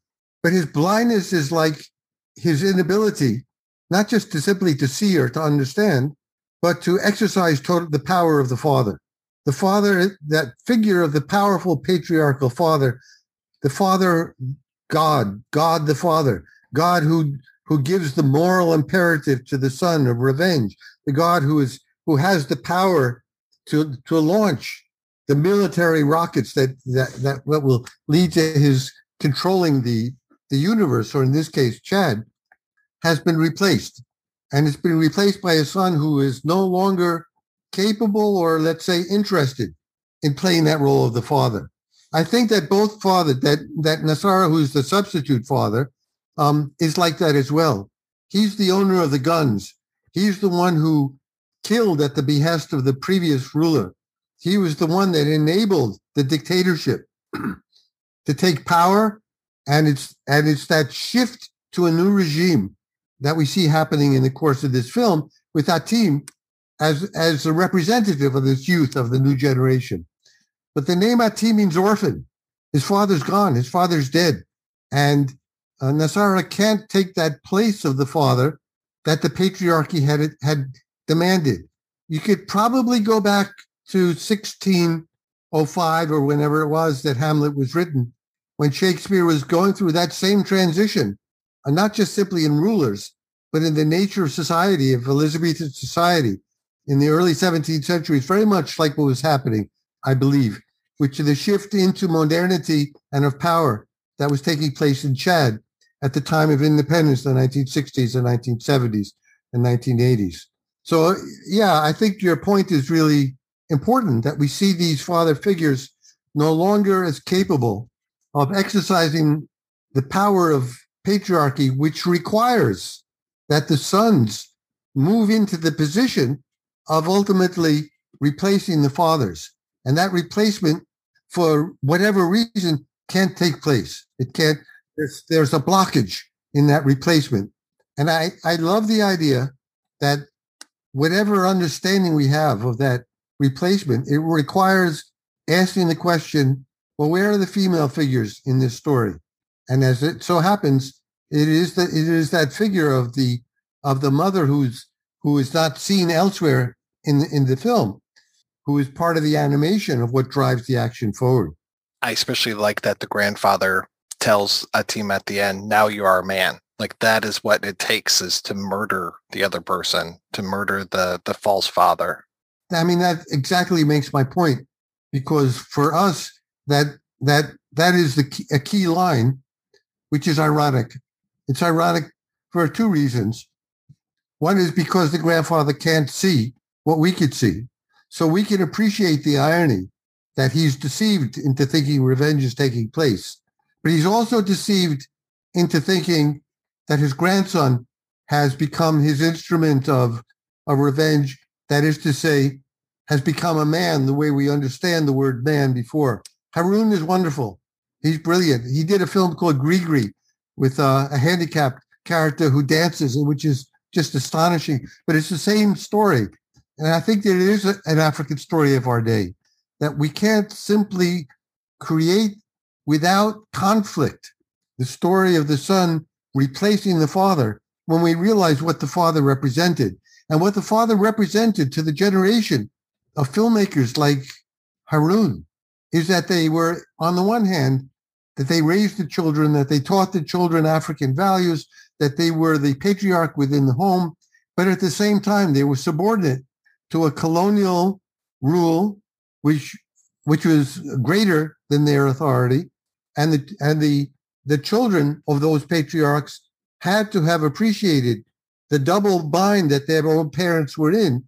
On the one hand, seeking to exercise an authority and raise them within the culture as they saw valuable, and yet at the same time subordinate to another culture which did not share the patriarchal, or in this case, the gender role values that the father would have had. And so they were torn. And I think the place where they were most torn from the beginning, right, and I could give you examples, but I'll just state it for now, was how the women fit in. Because you can't have that patriarchy as an absolute image of what it is to be a man, well, without the subordination of the women. And in fact, what happens towards the end of the colonial period and with the coming in independence is that the women refused to play that role of the subordinated, dominated, subjugated figures, but insisted on entering into what we call modernity. That is, they got jobs, they learned to drive, they raised their children. And so someone like Seams and Chris makes a movie called Fatkine around the year 2000, where all of a sudden this woman is raising her kids on her own, sending them to college. She's got her own business. She's telling men what to do. And the whole world is turned upside down with the picture of women. So you can imagine within that world having lesbianism now coming into its own, as well as where people are going to say, where'd that come from? That's not our tradition. There must be those corrupt Westerners who brought that in. And so women were faced with the double bind of, on the one hand, not wanting to be subordinate, and yet on the other hand, not wanting to be seen as merely emulating European, Western, American female values. Feminism has been the most vexed location for the entry into modernity for that particular reason, that women insist on having not simply their rights, but their place, their agency, I should say. Women, they want to be part of this world, and they're making movies now. And these movies have women directors. Where did they do this? How did they get to do this? And that shift of a new period, really, it's fundamental that we have women entering into that role. I think that what a film like Daratt does is it clears the way, making it possible for us to envision Aisha's story, that she's a figure who matters, and the next movie she'll be directing. She won't be simply the wife of the failed patriarch.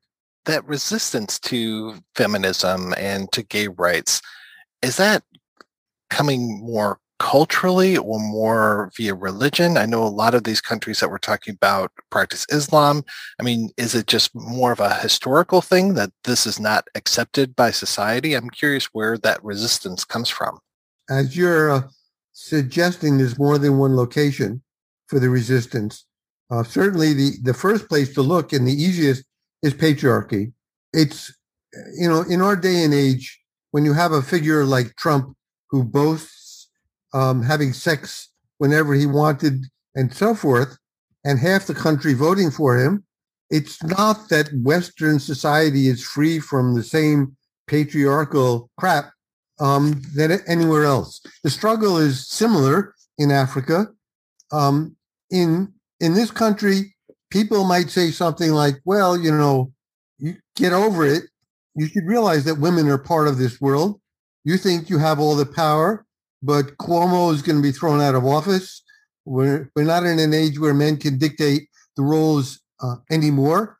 We live in an age of Me Too. That's true in Africa as well, with the same kinds of pressures. If you ask, is it religious? Is it Islam, or is it religious pressures? I can tell you, within the church in this country, traditional family values is a code for patriarchy, perhaps as well. And those same institutions of evangelical religion in Africa are linked to the same forms that we have in this country. In some cases, at least one that I know of, is kind of horrendous, where a well-known evangelical preacher in the States went to Uganda and really lobbied their government and pressured them to declare homosexuality satanic and evil and so forth. And you'll find, one way I frame it is resistance to modernity. That is a change where when people think of themselves as being part of a modern world, whatever that word modern means, it's often in conflict with the word tradition, which is traditional, which can be linked to religion. That could be true in Islam as much as it could be true in Christianity, though each will use their own Bible or Quran and find the verses they want in order to condemn it. But it flips in both ways. I mean, Islam is not united around the question of modernity, as you know, if you look at the Arab Spring and the struggles that are taking place. Those are struggles that also have to do with the role of women in society, and increasingly within the Muslim world, women are demanding their rights just the same, along the same feminist lines as they are in sub-Saharan Africa. And that's been true. I can tell you, we were in North Africa before sub-Saharan Africa. We were there in the 1970s, and women were fighting for the right to wear miniskirts or to marry whoever they wanted or to get jobs. The same struggle, similar struggles that you find elsewhere. It lies partly there, and partly the reaction against feminism or against gay rights has been framed by traditionalists or by patriarchal forces as a struggle against Western values. That it gets linked to the notion that this came from the outside, from colonialists. Now they want to corrupt our society, and we have to struggle against it. So that's not religious, but the two overlap in places throughout Zimbabwe and Southern Africa. It's the same. But you also have countries like South Africa, for example, where gay rights are probably stronger than any other place on earth. And there are other countries where they're gradually becoming accepted.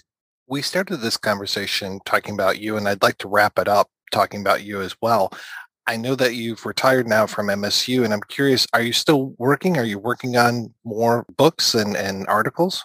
The answer is, yeah, I am retired. It's been about going on 3 years, I think, since I retired. I haven't stopped working.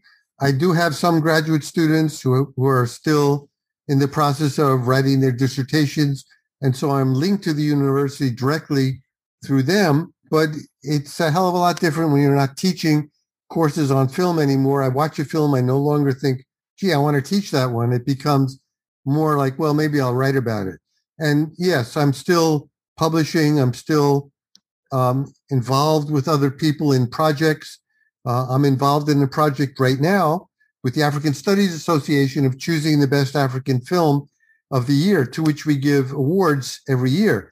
So that meant that I've watched 30 or 40 films, African films, in the last couple of months to work with my colleagues to try to.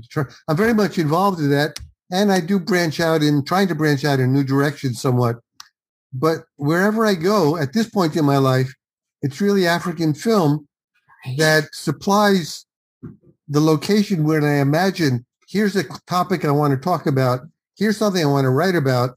I can't do it without taking my examples from African cinema. It's become, it's sort of driven my imagination, my imaginary, to that extent. Professor Harrow, thank you so much for your time. This has been great. Thank you. I appreciate the chance to talk with you, and I really liked the thoughts that you had. They were really good jumping off points for me. All right, we are back, and we're talking about Daratt, and let's talk a little bit about the ending.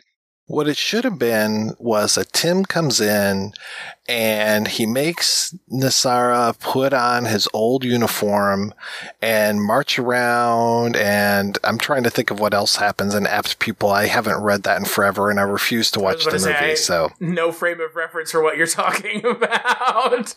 At least it wasn't Apt Pupil, so that's what I'm saying. Yeah, I thought you were going to go with like the Tarantino version of like it's just a blood fest. Right. There's a shootout. Atim grabs a can of dog food and starts beating him over the face with it, then lights him on fire with a flamethrower. Yeah. That's the ending that this movie deserves, clearly. I mean, why have a nuanced ending when we could just have, shit blow up and Leonardo DiCaprio be drunk in a pool? We're missing it. He missed it. Well, they should have gone back 20 years, and Atim somehow defeats the forces that created the Civil War in the first place, and we just rewrite history And then Black altogether. Widow sacrifices herself? We went from Tarantino to Marvel just for you. Yeah, one of my favorite moments in this whole movie, well, two favorite moments. One is when the police arrive at the bakery and they have like a notice, or a notice, but a summons for him, for Nasra, and he just gives it to Atim, and Atim reads it. And in that moment, you realize, no, Nasra's illiterate. And they don't spell it out. It's just this brief little character moment of like, it's 5 seconds, and it's like, and it tells you that very key detail, which also kind of leads to maybe he was like brainwashed early on by like a corrupt government. And that's like the magic of this movie. It does these little character moments that really make you think about everything that's been going on. The film doesn't go as far as to say, like you mentioned, Spencer, the Nasara, I think who knows how to pronounce it. We pronounced it, I assume, close enough. Nasara, at some point in his life, I assume, was a normal, decent human being, was not born evil. Because if someone who's born evil, I don't think would come to this conclusion later in their life. So again, like you said, Spencer, it really does keep reinforcing, can you feel sympathy for this person? What does that mean? What does that look like? Is it absolute sympathy? Is it sympathy with a hook or with a catch? What does that look like? And when you have a character moment of, he doesn't know how to read, I mean, that, again, that's just, it's pushing that sympathy meter, and it's pushing that sympathy with the audience, and it works. It's effective. It's very effective. And also in that moment, you learn that's not his real name. His real name is Abdallah Yusuf.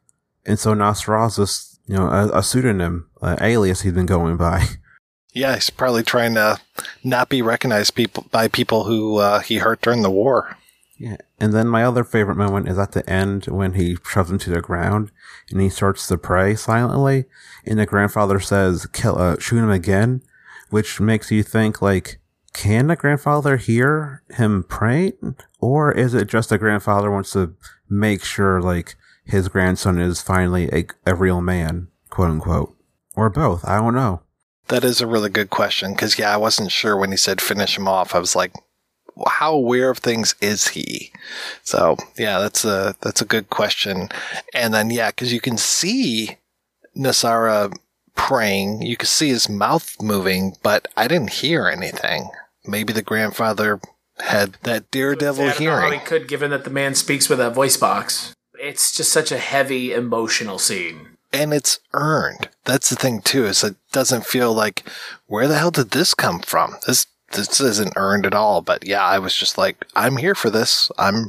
This movie has taken me someplace. And Ali Barkai this actor carries the film on his shoulders. And he's fantastic. Absolutely fantastic. He is in a Claire Denis movie, White Material, which I think is great. It has one truly Claire Denis, so like there will be a horrific scene somewhere, and it's Ali Barkai is in it, and you could, my friend Martin Kessler, he argues that you could say that's a sequel to Daratt with Barkai. Like, it could be him if he went the direction of his grandfather, and like embraced, like the Emperor embraced the hate and the anger.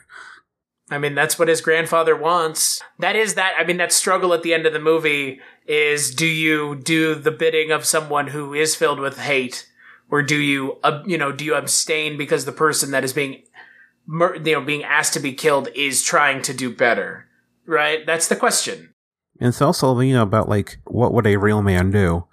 And it never really I don't think it explicitly brings up like masculinity. It just kind of is it's always there. And if you're paying attention, like, you'll notice, like, it's also talking about, like, what a real man is in this situation. I like that Atim, went with mercy. Because if he killed him, I don't think I would like this movie as much. No, and I don't think I don't know how I would have felt about Atim after the movie if he became a murderer, because he basically would have become the thing that he hates the most. I guess there is only is kind of one outcome for this movie that really works then.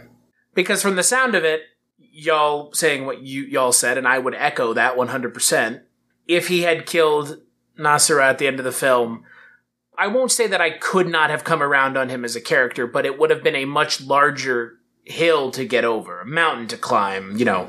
It would be a harder argument to make, to me at least, to convince me that this is a character, Atim now still deserves my sympathy as a character, even though he committed one heinous act. If you're listening and you haven't watched it, like, it's not homework. It's a very easy movie to watch. It deals with very serious topics and issues, but it breezes by. It's never oppressive at any point. Like, it's effective, but it's not oppressive. Is the film available easily with English subtitles? Amazon Prime has it right now. Fandor has it. And always check YouTube, because you can find a number of African movies on YouTube. So it might be on there. But there's a French DVD that I have. But I think there might be a Reach 1 DVD. But Fandor of Amazon is the easiest way to go. Never used Fandor. Have you, Mike? It's been a while.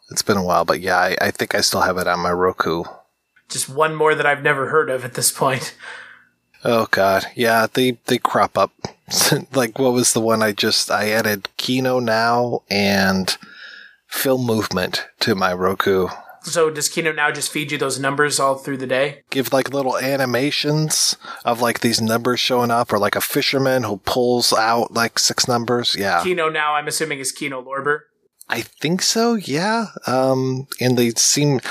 I rented a title, though I thought I bought a title. And so when I went to finally sit down and watch it, I found that I had rented it and the rental had expired. And now it's not available anymore. So fuck me. Wow. That seems like oversight. You should just refund someone if they don't watch it.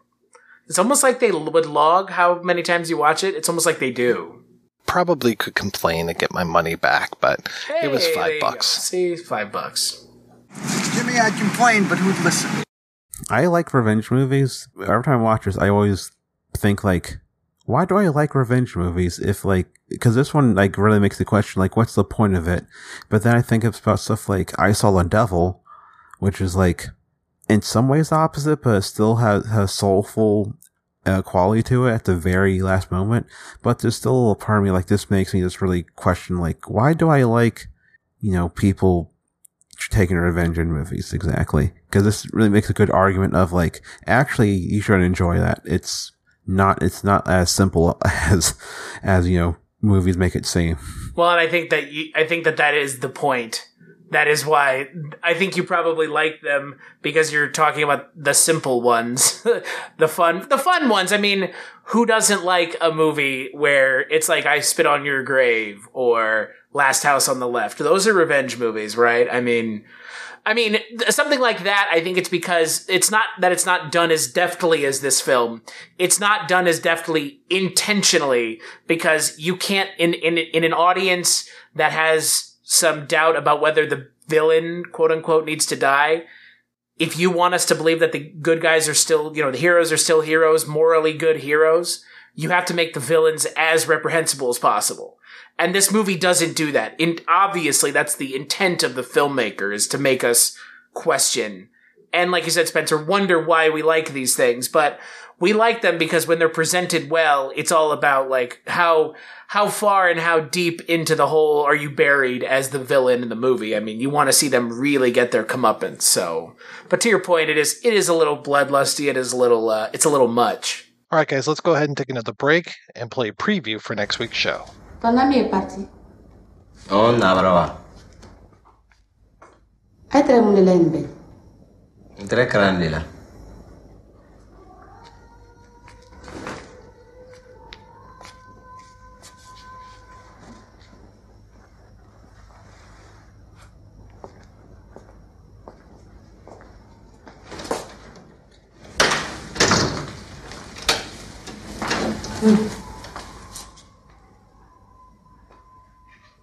Manga!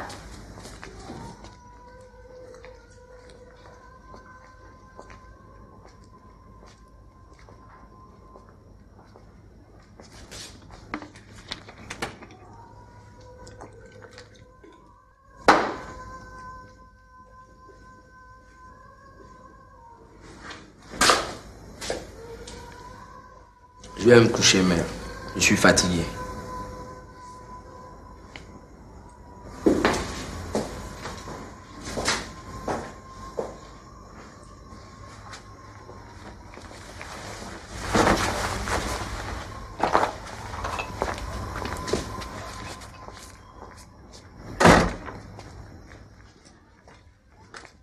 Écoute-moi, mon fils. Sorry, bêta, quel est le problème si tu continues à le fréquenter? Il n'y a que ay ma ko gora ni 40. On a entre 40 la même. Odumani.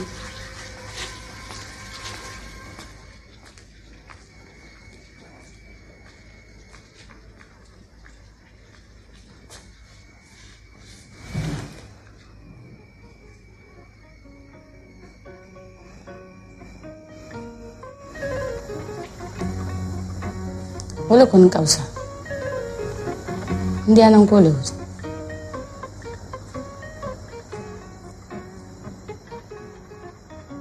Keni kebere bi nyonna ko jule. Kese kala. Kafini ya koroma wonyo madar kala.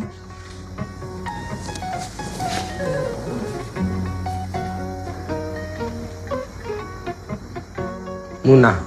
So soni toma, denke ni si madar wonyo kala.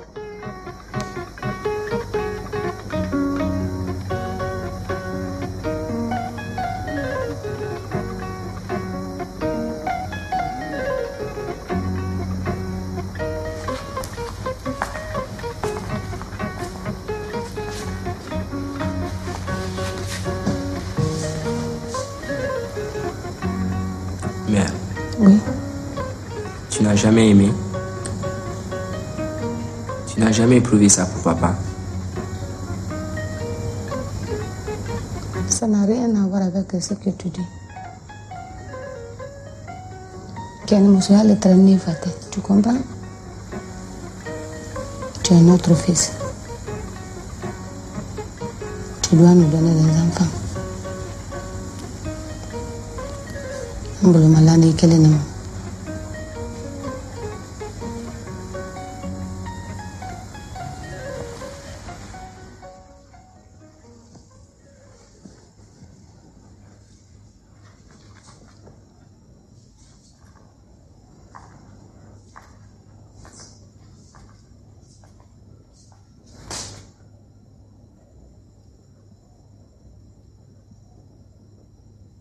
Pourquoi es-tu troublé, mon fils?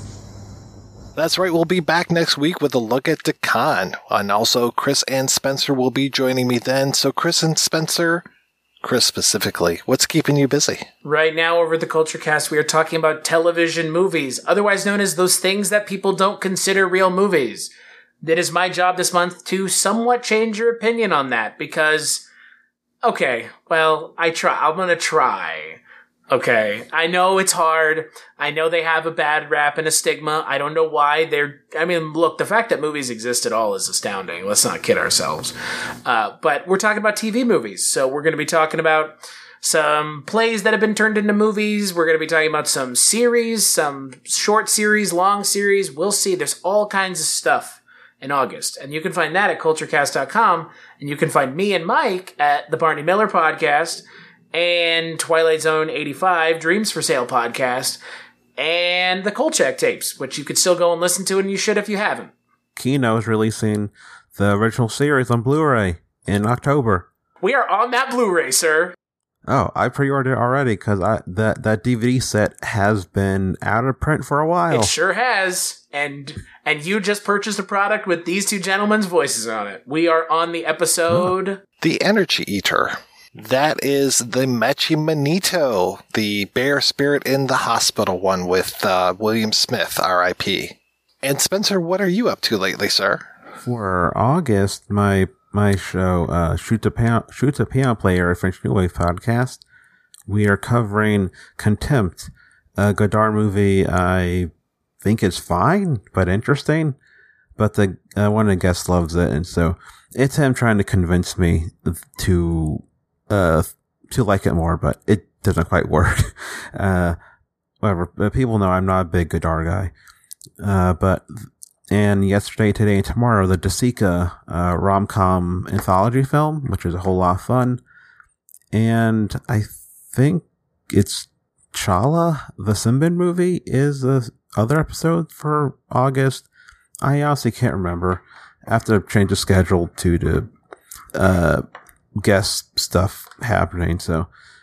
And I'll be on Grumpire podcast at some point. I recorded episode. The whole thing is you pick a movie you don't like and pair with the movie you do like. So I picked Mandy for what I don't like and I Saw the Devil for what I do like. And another show, but I have no idea, Movies from Hell, but I have no idea when my episode will be out. I think I just heard the cries of 100 fanboys going, "What? He didn't like Mandy?" If I say I don't like it, does that turn it into 200 fanboys?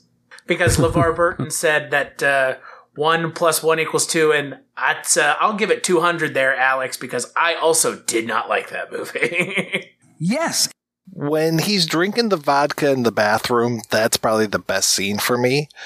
That's look, if it got Nick Cage a lot more interesting roles, which I think it kind of has, I'm okay with it. And the cheese goblin's funny. I mean, that's, Yeah, I am pro Nick Cage. Nick Cage is generally like one of the best actors working now, in my opinion. It's just not a lot of people know how to work with him exactly. He's a very particular type of energy that some people just like tell him go crazy. It's like, well, then you get a bad performance, and people think he's shitty. And that's why you watch something like Pig, where he is very sedate, but he feels like a powder keg, just ready to go off through the entire thing. And I like that. I think that restrained Cage is the best kind of Cage that there is. Well, thank you so much, guys, for being on the show. Thanks to everybody for listening. Thanks especially to our Patreon community. If you want to join the community, visit patreon.com/projection booth.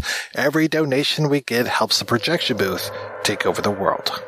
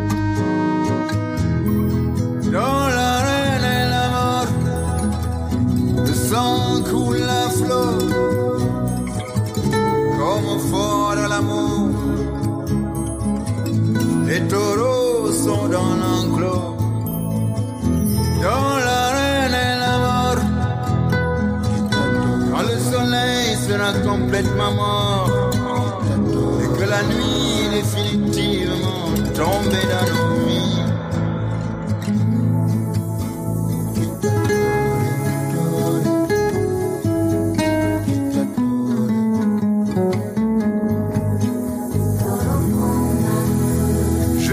torturer de l'inconnu pour faire une longue balade à travers l'univers. Pendant ce temps-là, les taureaux comme des imbéciles continueront à foncer vers leur destin. Dans l'arène, le taureau fonce vers le soleil pour étouffer les bienfaits d'une vie sans arène.